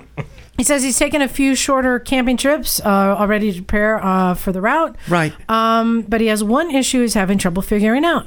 He says, my girlfriend of several years, who does not ride currently but has plans to take the MSF course and get a bike of her own, would like to join me for a part of the ride from LA to Seattle. So that's a good part of the ride. It's pretty much the ride. He says, I'm down for that, but I'm not sure how to go about getting a bike for her or for a one-way trip. Most rental places seem like they rent out bigger bikes, Harleys and ADV bikes, that probably won't be best for her as a newer rider. Twisted Road. Can you recommend any rental services you know of? Yeah, Twisted Road. So, if you're going one way, Twisted Road. No, I mean, if you're going, you got to return the bike. Pretty much everything. What about there's that. Pretty much everything you have to return. Eagle Rider. The good thing is here in the Bay Area, we have a lot of places. He's going from LA. I assume they do. But yeah, first off, twistedroad.com is great because you can find all sorts of bikes. And then it's just a matter of what kind of bike do you want. Hey, shall I tell you what I do? But we also have a lot of rental places here in California. No, I've got the perfect solution. What's that? You go to Seattle, you rent a Twisted Road bike in Seattle. So it's LA to Seattle. Yes. Oh. Well, right. okay. You jump on the train. You put the bike in the freight car. You ride on the train down to the bike with the bike down to LA. Get off at Union Station. You go back to Seattle. There's I understand cost associated with all of this. So like $100 a day, to $95 a day. It'd be cheaper for her to buy her own bike. Rental can be expensive. A lot of the places are about $200 a day. That's why I'm saying, a train ticket. Twisted Road, you can get them for about $100 a day. So That's great outside the box thinking, Emma. I thought that was a brilliant idea. Well, I never would have thought of that. I mean, I don't know how it fits. I thought it was great. I don't know how it fits in with his schedule, but worth checking out. I don't think it's the cost. The thing I got from that letter, it's the size of the bike. Where am I going to rent a 500cc bike? Well, the CB500X is a great bike to rent. Perfect. But maybe it might be a good idea to two up on that trip. If she's still that new riding and you want to do some of the really twisty roads in this area, they're not beginner friendly. Unless you want to do I-5. I think they're going to do the coast. Yeah. Which is a great thing to share. Coastal One's great. And he says, by the way, my up-the-butt bike is the Africa Twin Adventure Sport. Oh, boy. Shit is nice. That'll be a fun trip. David. One thing to David, though, if he would like to talk to some people who do actual cross-country trips, to check out my Facebook group, Minimalist Motorcycle Vagabonds. I've got people on old as ball bikes and new as ball bikes. Minimalist. That is hard to say. Tra-la-la. I know, it's a mouthful. I know. Designing products for it's a bitch, but it's a great group. There's people riding all kinds of bikes in there. There's good great advice. Information. And David, darling, send us a picture of your Honda. So we can count the cams. I mean, let's put it this way. She can rent just about anything because it will probably make it when the CB750. Before this trip goes, make sure she gets a lot of saddle time. Just for the sit, it's important. Good camping gear too. Because it's just more than just operating machinery. It's you're navigating through shitty California roads and shitty California drivers. Well, and the thing is, saddle's worse. It's very, very taxing for a newer rider because your senses are being assaulted, you're concentrating, you're doing this. You can be worn out after 3 or 4 hours. Yeah, don't plan too many miles or too many hours per day either. Right, mental stamina aspect of it that you kind of have to. You have to build up for it. You can't just get on there and do an iron butt your first day ride. I'm going to say if you can find a bike, I think an F650 would be a great. BMW F650 would be a great bike for her. Wait, a tall ass bike for? It's not that tall. It's not that tall. We don't even know how tall this person is. Yeah, but that bike is not that tall. Yeah, but it's a good solid bike. She can wear platforms. Yeah. So, Scott, do you have an email there to read? I do. I've got an email from Joel. Hey, Joel. Hey, Joel. What's next? Hey, Joel. Says, hey, Moto Misfits, I love the podcast. I've only been listening for a few months, but I've started catching up on some of the golden oldies. Ooh, the golden shower of oldies, man. No, that's back when Knock was sober. That's right. Not no more. It goes back to your piss and just strangely, he slurred his words then, too. That's right. I had a stroke when I was young. God, stroking You'll never know if that's true or not. So he says, my situation is this. I'm going to need a new-to-me bike soon, and there are too many options to choose from. I currently ride an 06 Kawasaki Z750S. Okay. Yeah. It's got 92,000 miles on it. Nice. And runs great. I'll keep on maintaining it as long as it's reasonable. But if and when it needs too much money, I'm going to let it go. There comes a time. That's going to hurt. Yeah. My commute is 30 miles each way from SF to Redwood City. Oh, he's local. Okay, He is local. Via 280 and weekend rides in the mountains. Good for him. All right. Last year... That's the perfect length commute. That really is for a bike. It's nice. Yeah. 30 miles and then And weekend. doing the 101 on anything other than a bike in the mornings? Oh, no. Fuck that. Yeah. So it says last year I bought an 06 KLR, just like you, Liza. Okay. And it was a decent bike, but not for me. Oh, right. So sorry. Too tall and too heavy, and riding 2-up with my wife was enjoyable as long as we didn't stop anywhere.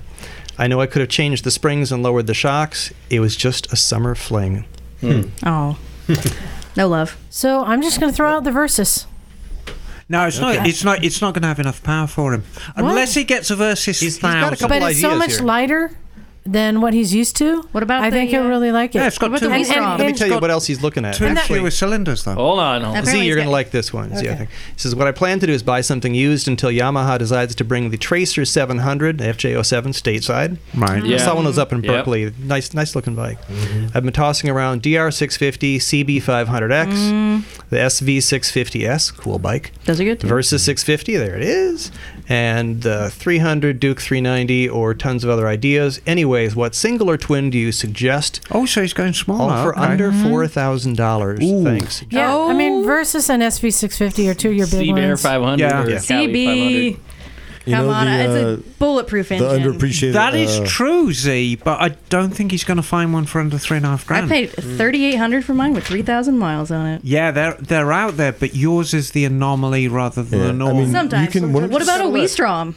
This is the 650 V-Strom's a good bike. that one. We know something that's overlooked, and I'm gonna get my back soon is the FZ6. Right. You can pick those for up for a little over $2,000, And they're great. And they rip. I mean, they're a high revving inline 4. In fact, we may have one for sale soon. You know, I may have one for sale soon, but like I got With 40.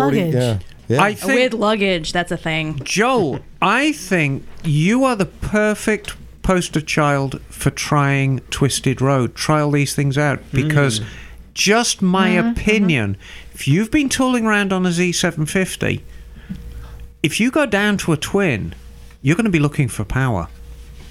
You Need to test ride somewhere. So you can test see if you can ride enjoy it. somewhere that you can actually enjoy it because really, I mean, the Z750 is not a fast bike, but it is not a slow bike. And once you get used to 4-cylinder power, it's kind of hard to go back. Emma, I'm going to throw a wild card in. A Bonneville. Yeah, Bonneville would be a good bike. A Triumph Bonneville. Will that be under $4,000? Yeah, you can get it. You can just squeak them in. Really cool Keep bikes. looking out for a With while. the, It with sounds like the he has time to spoke tube watch. tires Yeah. as a commute bike. I've actually, in the last year, I've bought 2 Triumph Bonnevilles, both for under 4. There you go. That's my wild card. What about a dual sport? Why not a DRZ 400? Just throw that out there. With like 30 miles? with On the 90 freeway? All I'm freeway saying with- traffic. Not solid enough on the freeway, I think. Shall I tell you? KLR 650. Shall I tell you what I was He going didn't to like that. What I tell you what I was going to suggest before he threw in that? I was going to say a Z-Rex. Yeah. Z-Rex 1200. That'd be a good Lovely one. bike. But they're getting so culty now. They're expensive. They are. Hey, Z, do you got an email to read? Fuck no, I don't. Why do you give me these emails, man? Because it's all your fault. It's your fault. You're the one who wanted to talk about it. Can we not talk about religion or politics or something? Those are really fun. Like something. All right, so I've got. So what's the title of this email? Oh, I fucking hate you guys. You're just going to keep getting them. That's just how it works. Why do I now, keep you going know? here? All right, so another fucking helmet email. That's what it's called. That is what it is called. Luckily, he's actually a very well written and very respectful opinion on these things. I'm going to start out. His name is Harrison. He's from Indiana. So Hello, Hey, Harrison. Harrison. I cannot summarize your email. Can't read the whole thing full, but I'm going to read a select part of it. We'll go back a little bit on Harrison. He's been writing for 3 years. This is his first email to you guys. He started on a 2005 Yamaha TW200. That's a fun one. He says it wasn't quite small enough for him, so he picked up a 06 Buell XB12 SCG. Is that a Ulysses? Yeah, I think it's a Ulysses. Or a Thunderbolt. He loves it. Yeah, they're great bikes. He's been neglecting his old bike. He's planning to do a minimalist urban scrambler build in the future. He likes all of them. He doesn't really have an up-the-butt bike, but he does want to own a CB400F one day. Yeah, that's a little jewel. And he's hoping to make it out to Vintage Days next year to hang out with you guys. Oh, cool. Sweet. He said, but his, I'm going to have to read this verbatim. So he says, he believes, he holds the American Idol that everyone is born with the intrinsic right to do whatever they want with their mind, body, and property so long as they don't infringe on someone else's rights. My bodily autonomy means nobody else should tell me to wear a helmet, right? Well, sort of. Enter public infrastructure. The people, by proxy of the government, have decided to pool resources to build the road system. Because everyone kicks in on building and maintaining the roads, everyone owns them. Because everyone owns them, everyone gets a say in how they get used. All this to say, if you accept public infrastructure as a legitimate function of government, you should also accept that the government gets a say in what you do while using that infrastructure. The people paid for the road. The people can tell you to wear a helmet on the road. If you're riding on private property, bear that fragile noggin all you want.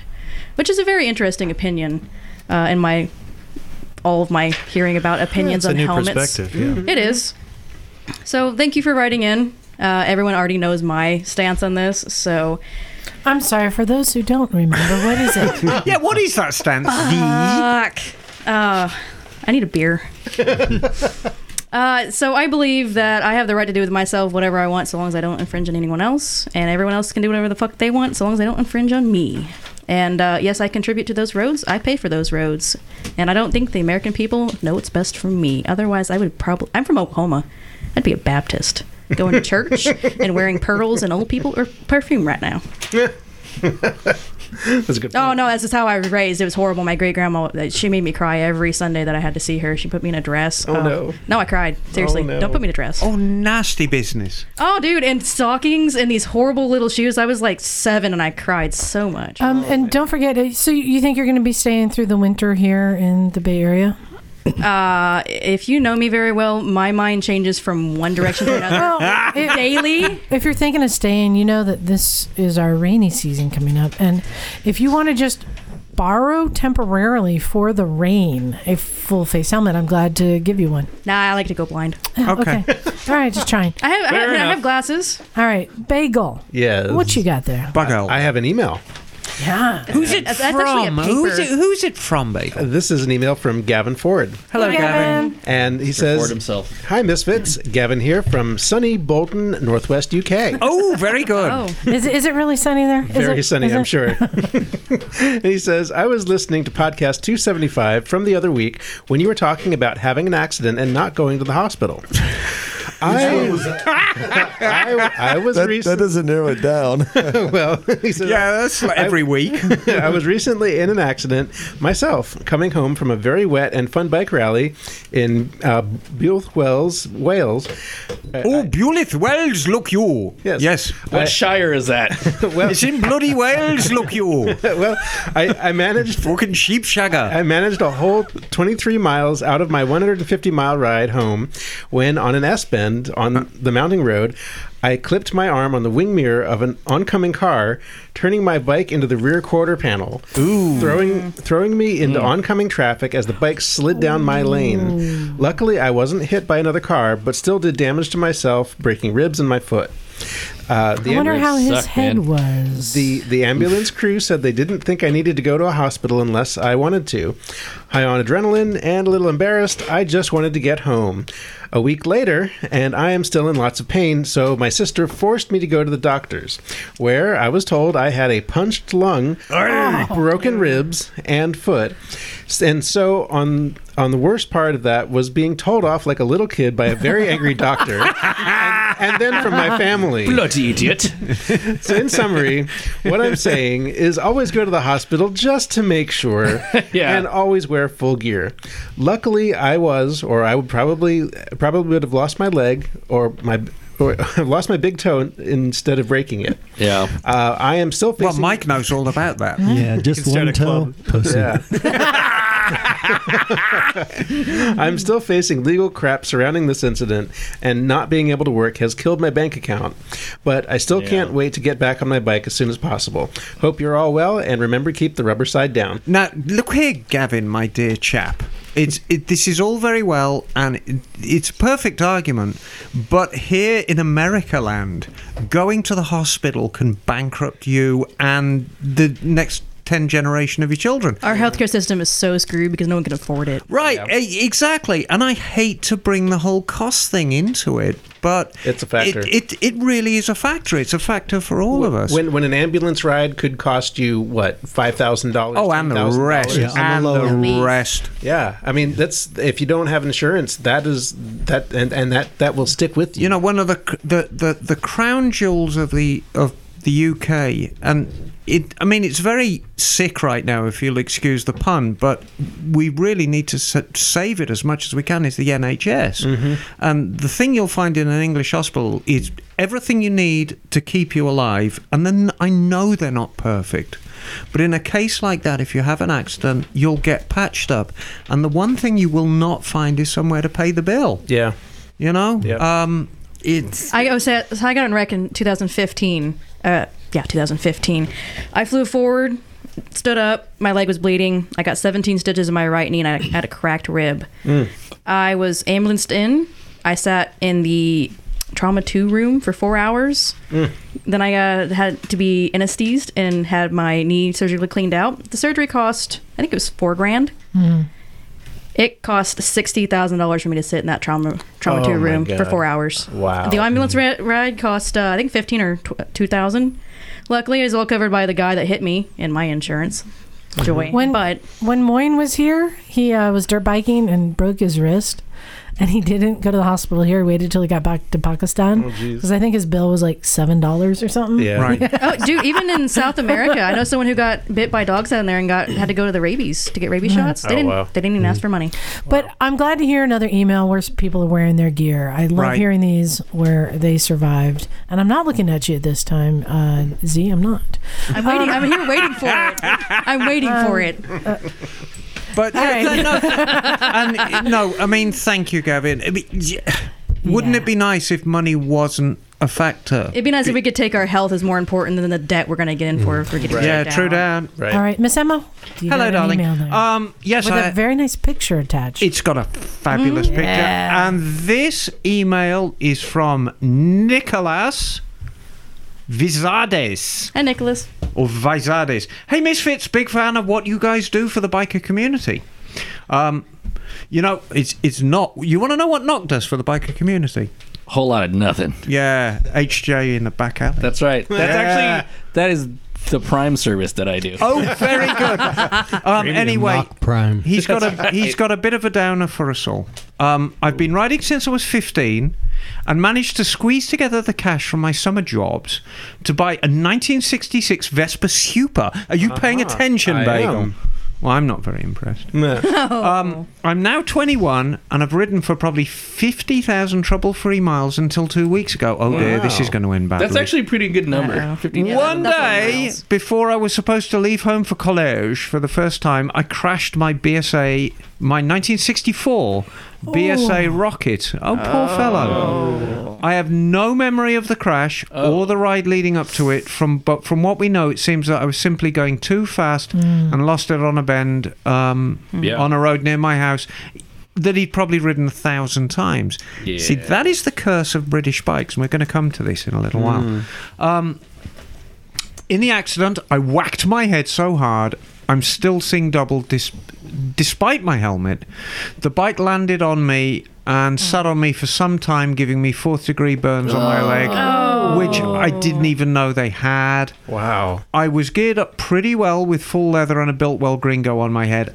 I know that's not the best, he says, but I know at least it's a full face. At least you look cool doing it. I will likely make a full recovery in the next 2 months or so, and will probably even be able to fix up the BSA that got me into this mess. Oh, good. But I'm not sure I should keep riding. I figured you'd understand what I'm talking about more than most of my friends who aren't really into bikes. I love motorcycling. I love my BSA. and how it makes me feel like the freest person alive. I agree with that.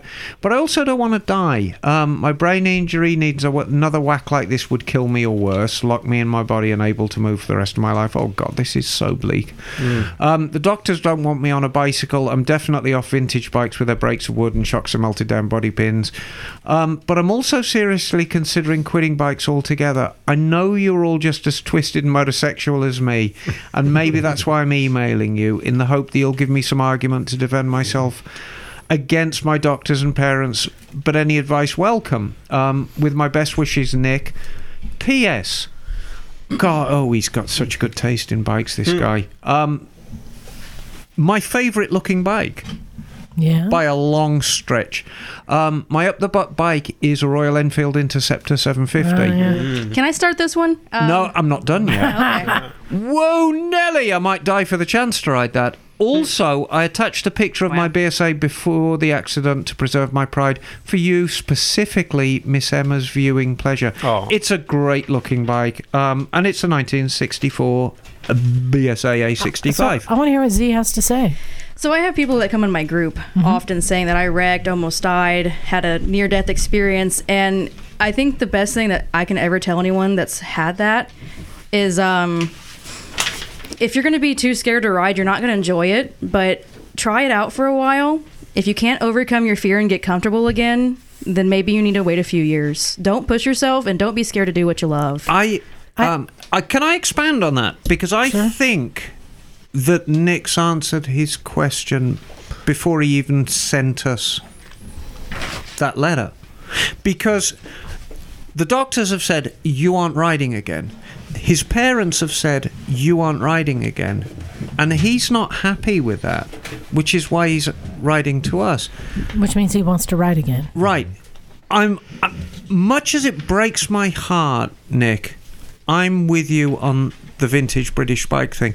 If you've never ridden a vintage British bike, there's nothing that can prepare you for how terrifying the brakes are. Yeah. There's nothing. These things literally have no brakes. So if he were to change to a modern bike? Well, we'll come to that, but just curious. Let's take his BSA. 64 BSA Rocket has got a solid 50 horsepower. That doesn't sound so much, but it's a stout 50 horsepower. It's not a slow bike.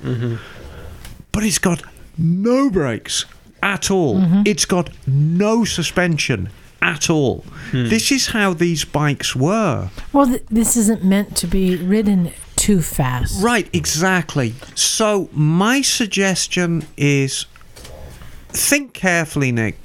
We're going to get into some really existential conversations about life and living and what's worth living and going to church in a Wait, are we going to do that all tonight? Because we don't have that much skirt time. and nylons and horrible shoes. It's like, yeah, if you have another brain injury, it could be traumatic for you, but what kind of life do you want to live up to that point? I can sit here and... Quality over quantity. Right, and I can sit here and actually say hand on heart, if you were to take motorcycles out of my life... It would end.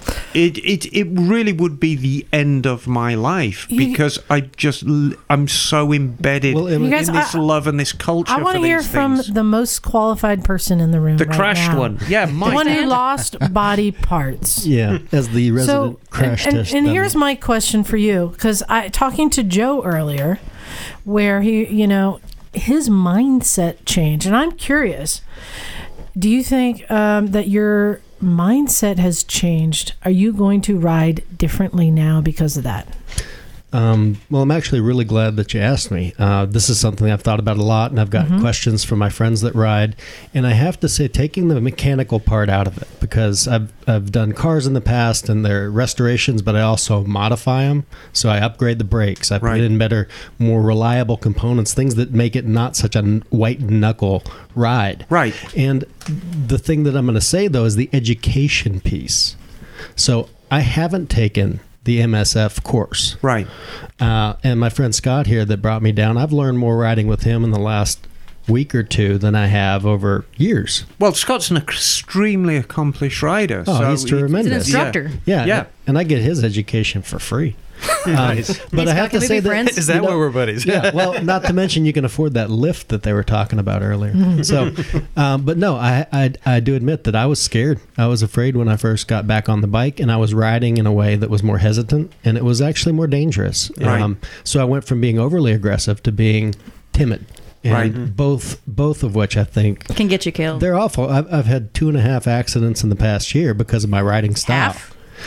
Well, I bounced off the K rails on the 101. I didn't go down. Wow. But that was 100+ miles I was an just hour. curious what a half was. That's the took the skin off this thing. Oh. So yeah, I think I qualify on what not to do on a bike. I've discovered a lot of ways to not stay rubber side down, but I think the education piece is where I think that you get the most bang But for your Mike, buck. so, but here you are, you've had a life-changing wreck. And yeah, it's your foot, but you're not the complete Mike you were before the wreck. I mean, it's only a foot, but it's still part of you. Mm-hmm. You're back on a bike now. Yes. Do you have any regrets? Do I have any regrets? I honestly no. There you are. Yeah. And, you know, I'm going to speculate, and I'm probably going to get an extremely angry letter from Nick's doctor or even his mom and dad. But you want to be back on a bike, Nick. It's written all over the page. And I'll tell you, I'm even going to tell you the fucking perfect bike for you, mate. Get an Enfield Bullet. Yeah, I was thinking Get Enfield a too. younger Enfield Bullet. It's going to have decent brakes. It's going to have decent shocks. It's going to thump away underneath you. It's going to give you that visceral experience that the BSA had. And it's going to be slow. And just stay safe out there. You know? And enjoy it as I know, even though it's not technically a vintage bike, enjoy it as a vintage bike. Just enjoy it as a bike. Yeah. Enjoy it that you can still do something that by all rights you shouldn't be doing. I'm just going to say this, that motorcycling probably isn't for everybody. And so if you're actually facing yourself and you're having a conversation whether you want to ride again, it's okay to just opt out. You could always go back in. You know what I'm saying?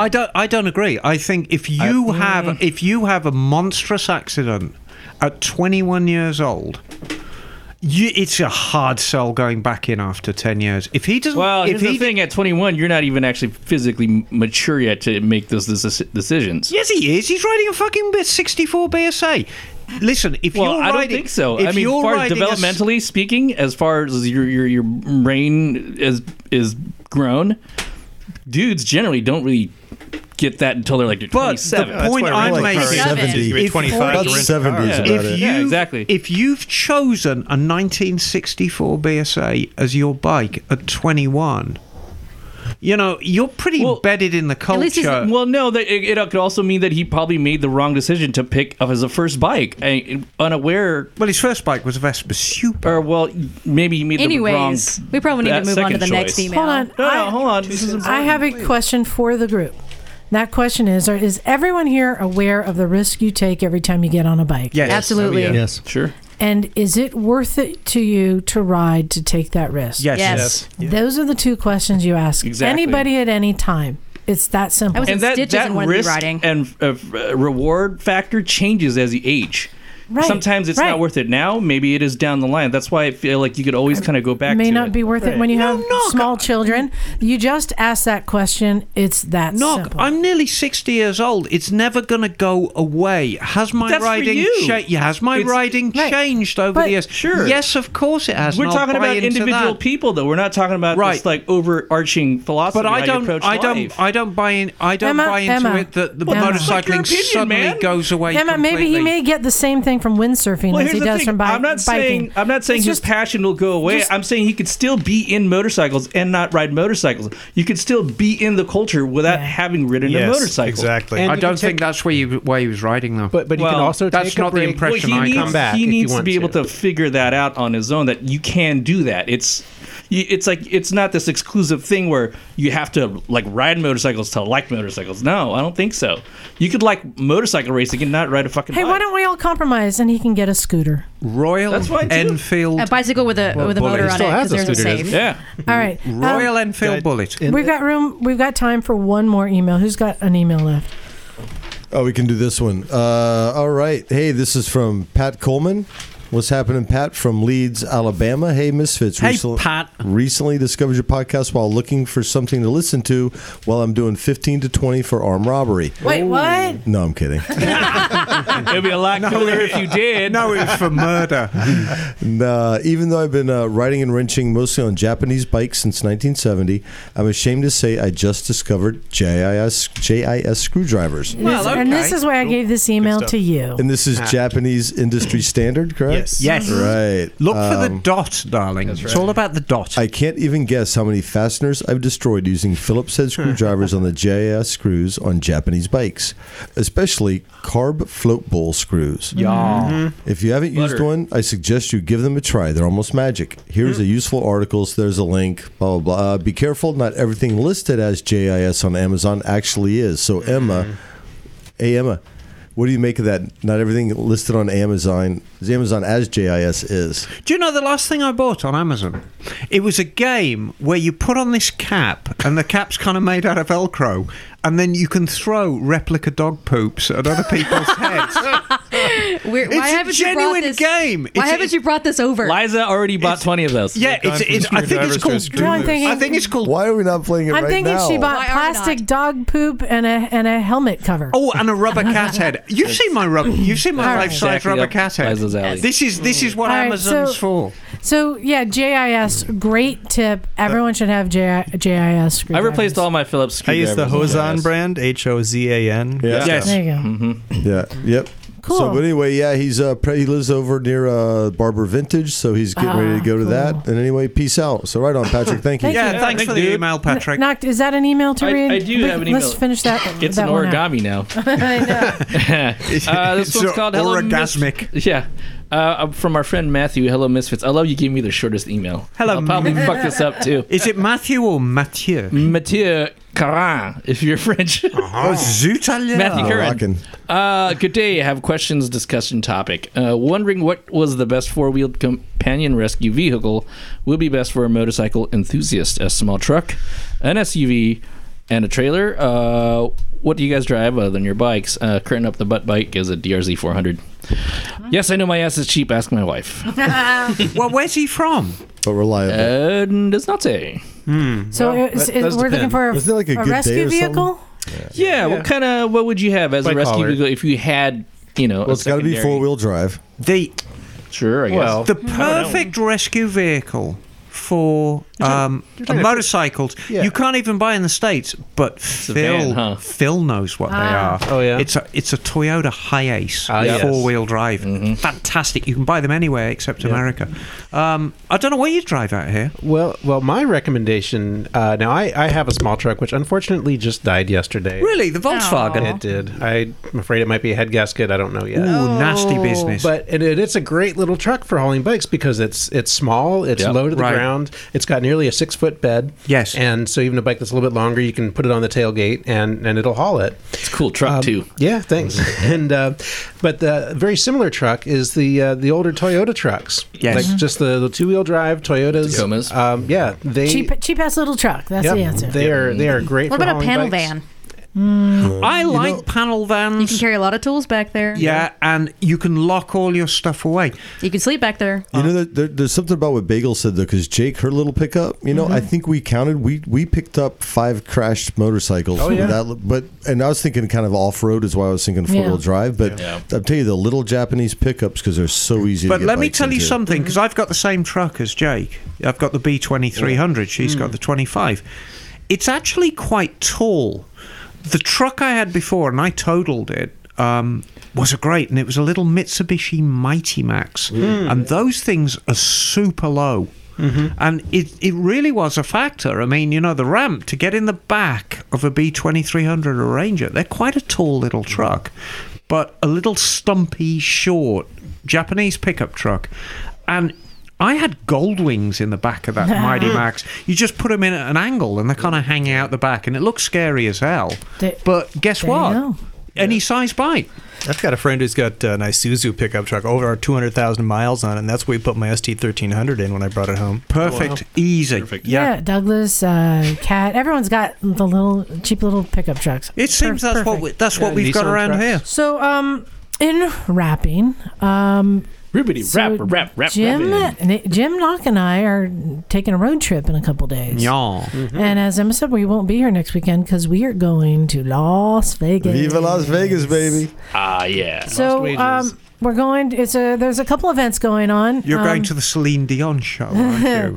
We're going for the AIM Expo, which is going to be a really cool industry show. But it's also simultaneous with the Las Vegas Bike Fest. Yes. And there's Supercross is all happening. Perfect. So we're going to be getting it all. Fucking motorcycle origin. I've got some homework for you, Liza. And don't you have a couple tickets too? Well, we're getting there. I would like you to distribute as many WRWR. That's what they're cards. for. Yep, there you go. So, but our friend Austin at twistedroad.com has given us 2 passes to the AIM Expo to give away. Oh, wow. And these are dealer passes, so they are good for Thursday through Sunday. So they're good for when only media can get in. When the public can't get in. So I'm just going to say first person who emails me who says that they want them, we'll send them to you. Sweet. And you can actually go. And you actually can go because I did this on Facebook and everyone responded and nobody is in the area. I really want to go, but... Thank you, Z. You were one of them. Well, I do really want to go. I just would have to figure out the expense and then where I'd be staying while I'm there. It's expensive. Yeah. I do know there is a nice free campsite right outside of Las Vegas. But if you are... Next to the new It's called the desert. Yeah. Oh, actually, there's trees. I was hammock camping. If you can be in Las Vegas next weekend, what's it, 10th, 11th? Yeah, something like that. We're gonna leave 12th, here Wednesday night, roll in Thursday. And would like 2 passes, email us at recyclemotorcyclegarage@gmail.com, and in the title of the email it says Dick pic. Give me them tickets. Dick pic. Give me them tickets. And a dick pic. That's all you got to do. So will we select the ones that are spelled incorrectly or most hilariously? Are we going to judge them on the No, first person. First person. No, I think the first person who sends the email, all in capital letters with spell check disabled, you're going to get the tickets. And I will accept give me them tickets or give me them tickets, either one. No, dem. But I wanted to thank Austin at Twisted Road for making those available to give away. Hey, I've got a question for Austin. Let us know, did you get your V7 running well? Oh, good question. So, yeah, let me know, Austin. And we're looking forward, if anyone's going to be coming out to AIM Expo, send us a message. We're going to be there with a lot of other podcasters. Right. And a bunch of our guests. Jocelyn Snow is going to be there with Clearwater Lights. Austin will be there. Long Haul Paul is going to be there. Oh, cool. So it's going to be a lot of fun. Sweet. Very good. So who's running the show while you're away, Liza? Bagel is in charge. Oh, Bagel. Little old me. Yeah, Yes. that's you. Hey, does Britney Spears have residency in the Vegas? Not anymore, but the Backstreet Boys are there now. Really? Well, you can they're see still those alive. losers. You can catch those losers. Yeah, Liza, what musicals are you going to go see while you're there? Cirque du Soleil. Okay. I might want to. Yeah, I know. What show is it called? Ka, or is it just like, what is it? Michael Jackson. I think it's bad. Anyway, I think that's the news. So Emma's going to be running the show, and I have no idea what the podcast is going to be about Neither because do we I. won't be here. This will be great. It's going to be so sexual. But there's a very good chance it will come out a day late because all the editors are going to be in Las Vegas. No, the show is The going to be gatekeepers. so perfect it's not going to require editing, right, Bagel? We're just gonna going to upload it put it raw. out unedited. It's just fart noises for As 30 is. minutes. It'll be Yeah, just basically. raw, unedited. Well, yeah, if Bosley's in the room, yes. And I actually have a couple of giveaways myself next week. I don't want them to be confused with yours. Okay. But I've got some tickets for the Long Beach show that I can give Hey, away. which one is that? Wait, The, wait. What? Is that What? the Moto Beach Classic? No, or the IMS. Yeah, it's the IMS. So I've got 3 tickets for the Long Beach show. All right, well, you guys can cover that. Yeah, and we'll For cover now, that next week. I wanted to thank Scott and Mike for coming down. Yeah, Yeah, And man. Mike for showing us your stump. Mikey Hoff. Mike, I am touch Liza with so it. sorry that we cannot give you the nickname Stumpy because we already have somebody called Stumpy, but Stumpy. Kickstand works great. Yeah. Fair enough. Kickstand's pretty awesome. Yeah. I think it's fitting since it wasn't your last nickname Beer Can. You've heard of me. I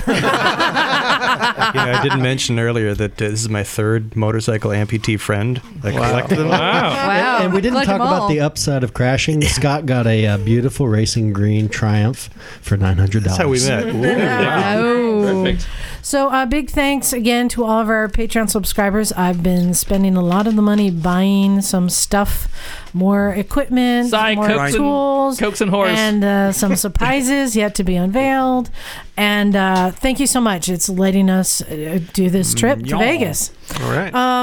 And just thank you everyone for emailing in. Remember, you can go to motorcyclesandmisfits.com, find the links to everything there, our YouTube page, Instagram page. Jim is very busy on there. Yeah. And Look for us down there. We'll say hi. Look for us. He followed me on Facebook last time. Or not Facebook, he followed me on Instagram last time. It was great. How exciting. I felt warm and fuzzy inside. Gotta work on that brand, son. On that note, I think we're ready to get out of here. Thank you everyone for listening. This is Liza. This is Mike. Scott. Bagel. Emma Darling. Z Traveler. The Royal Tug Job. I call Knock My Jester. Yeah. And we're out of here. Cool. Cool.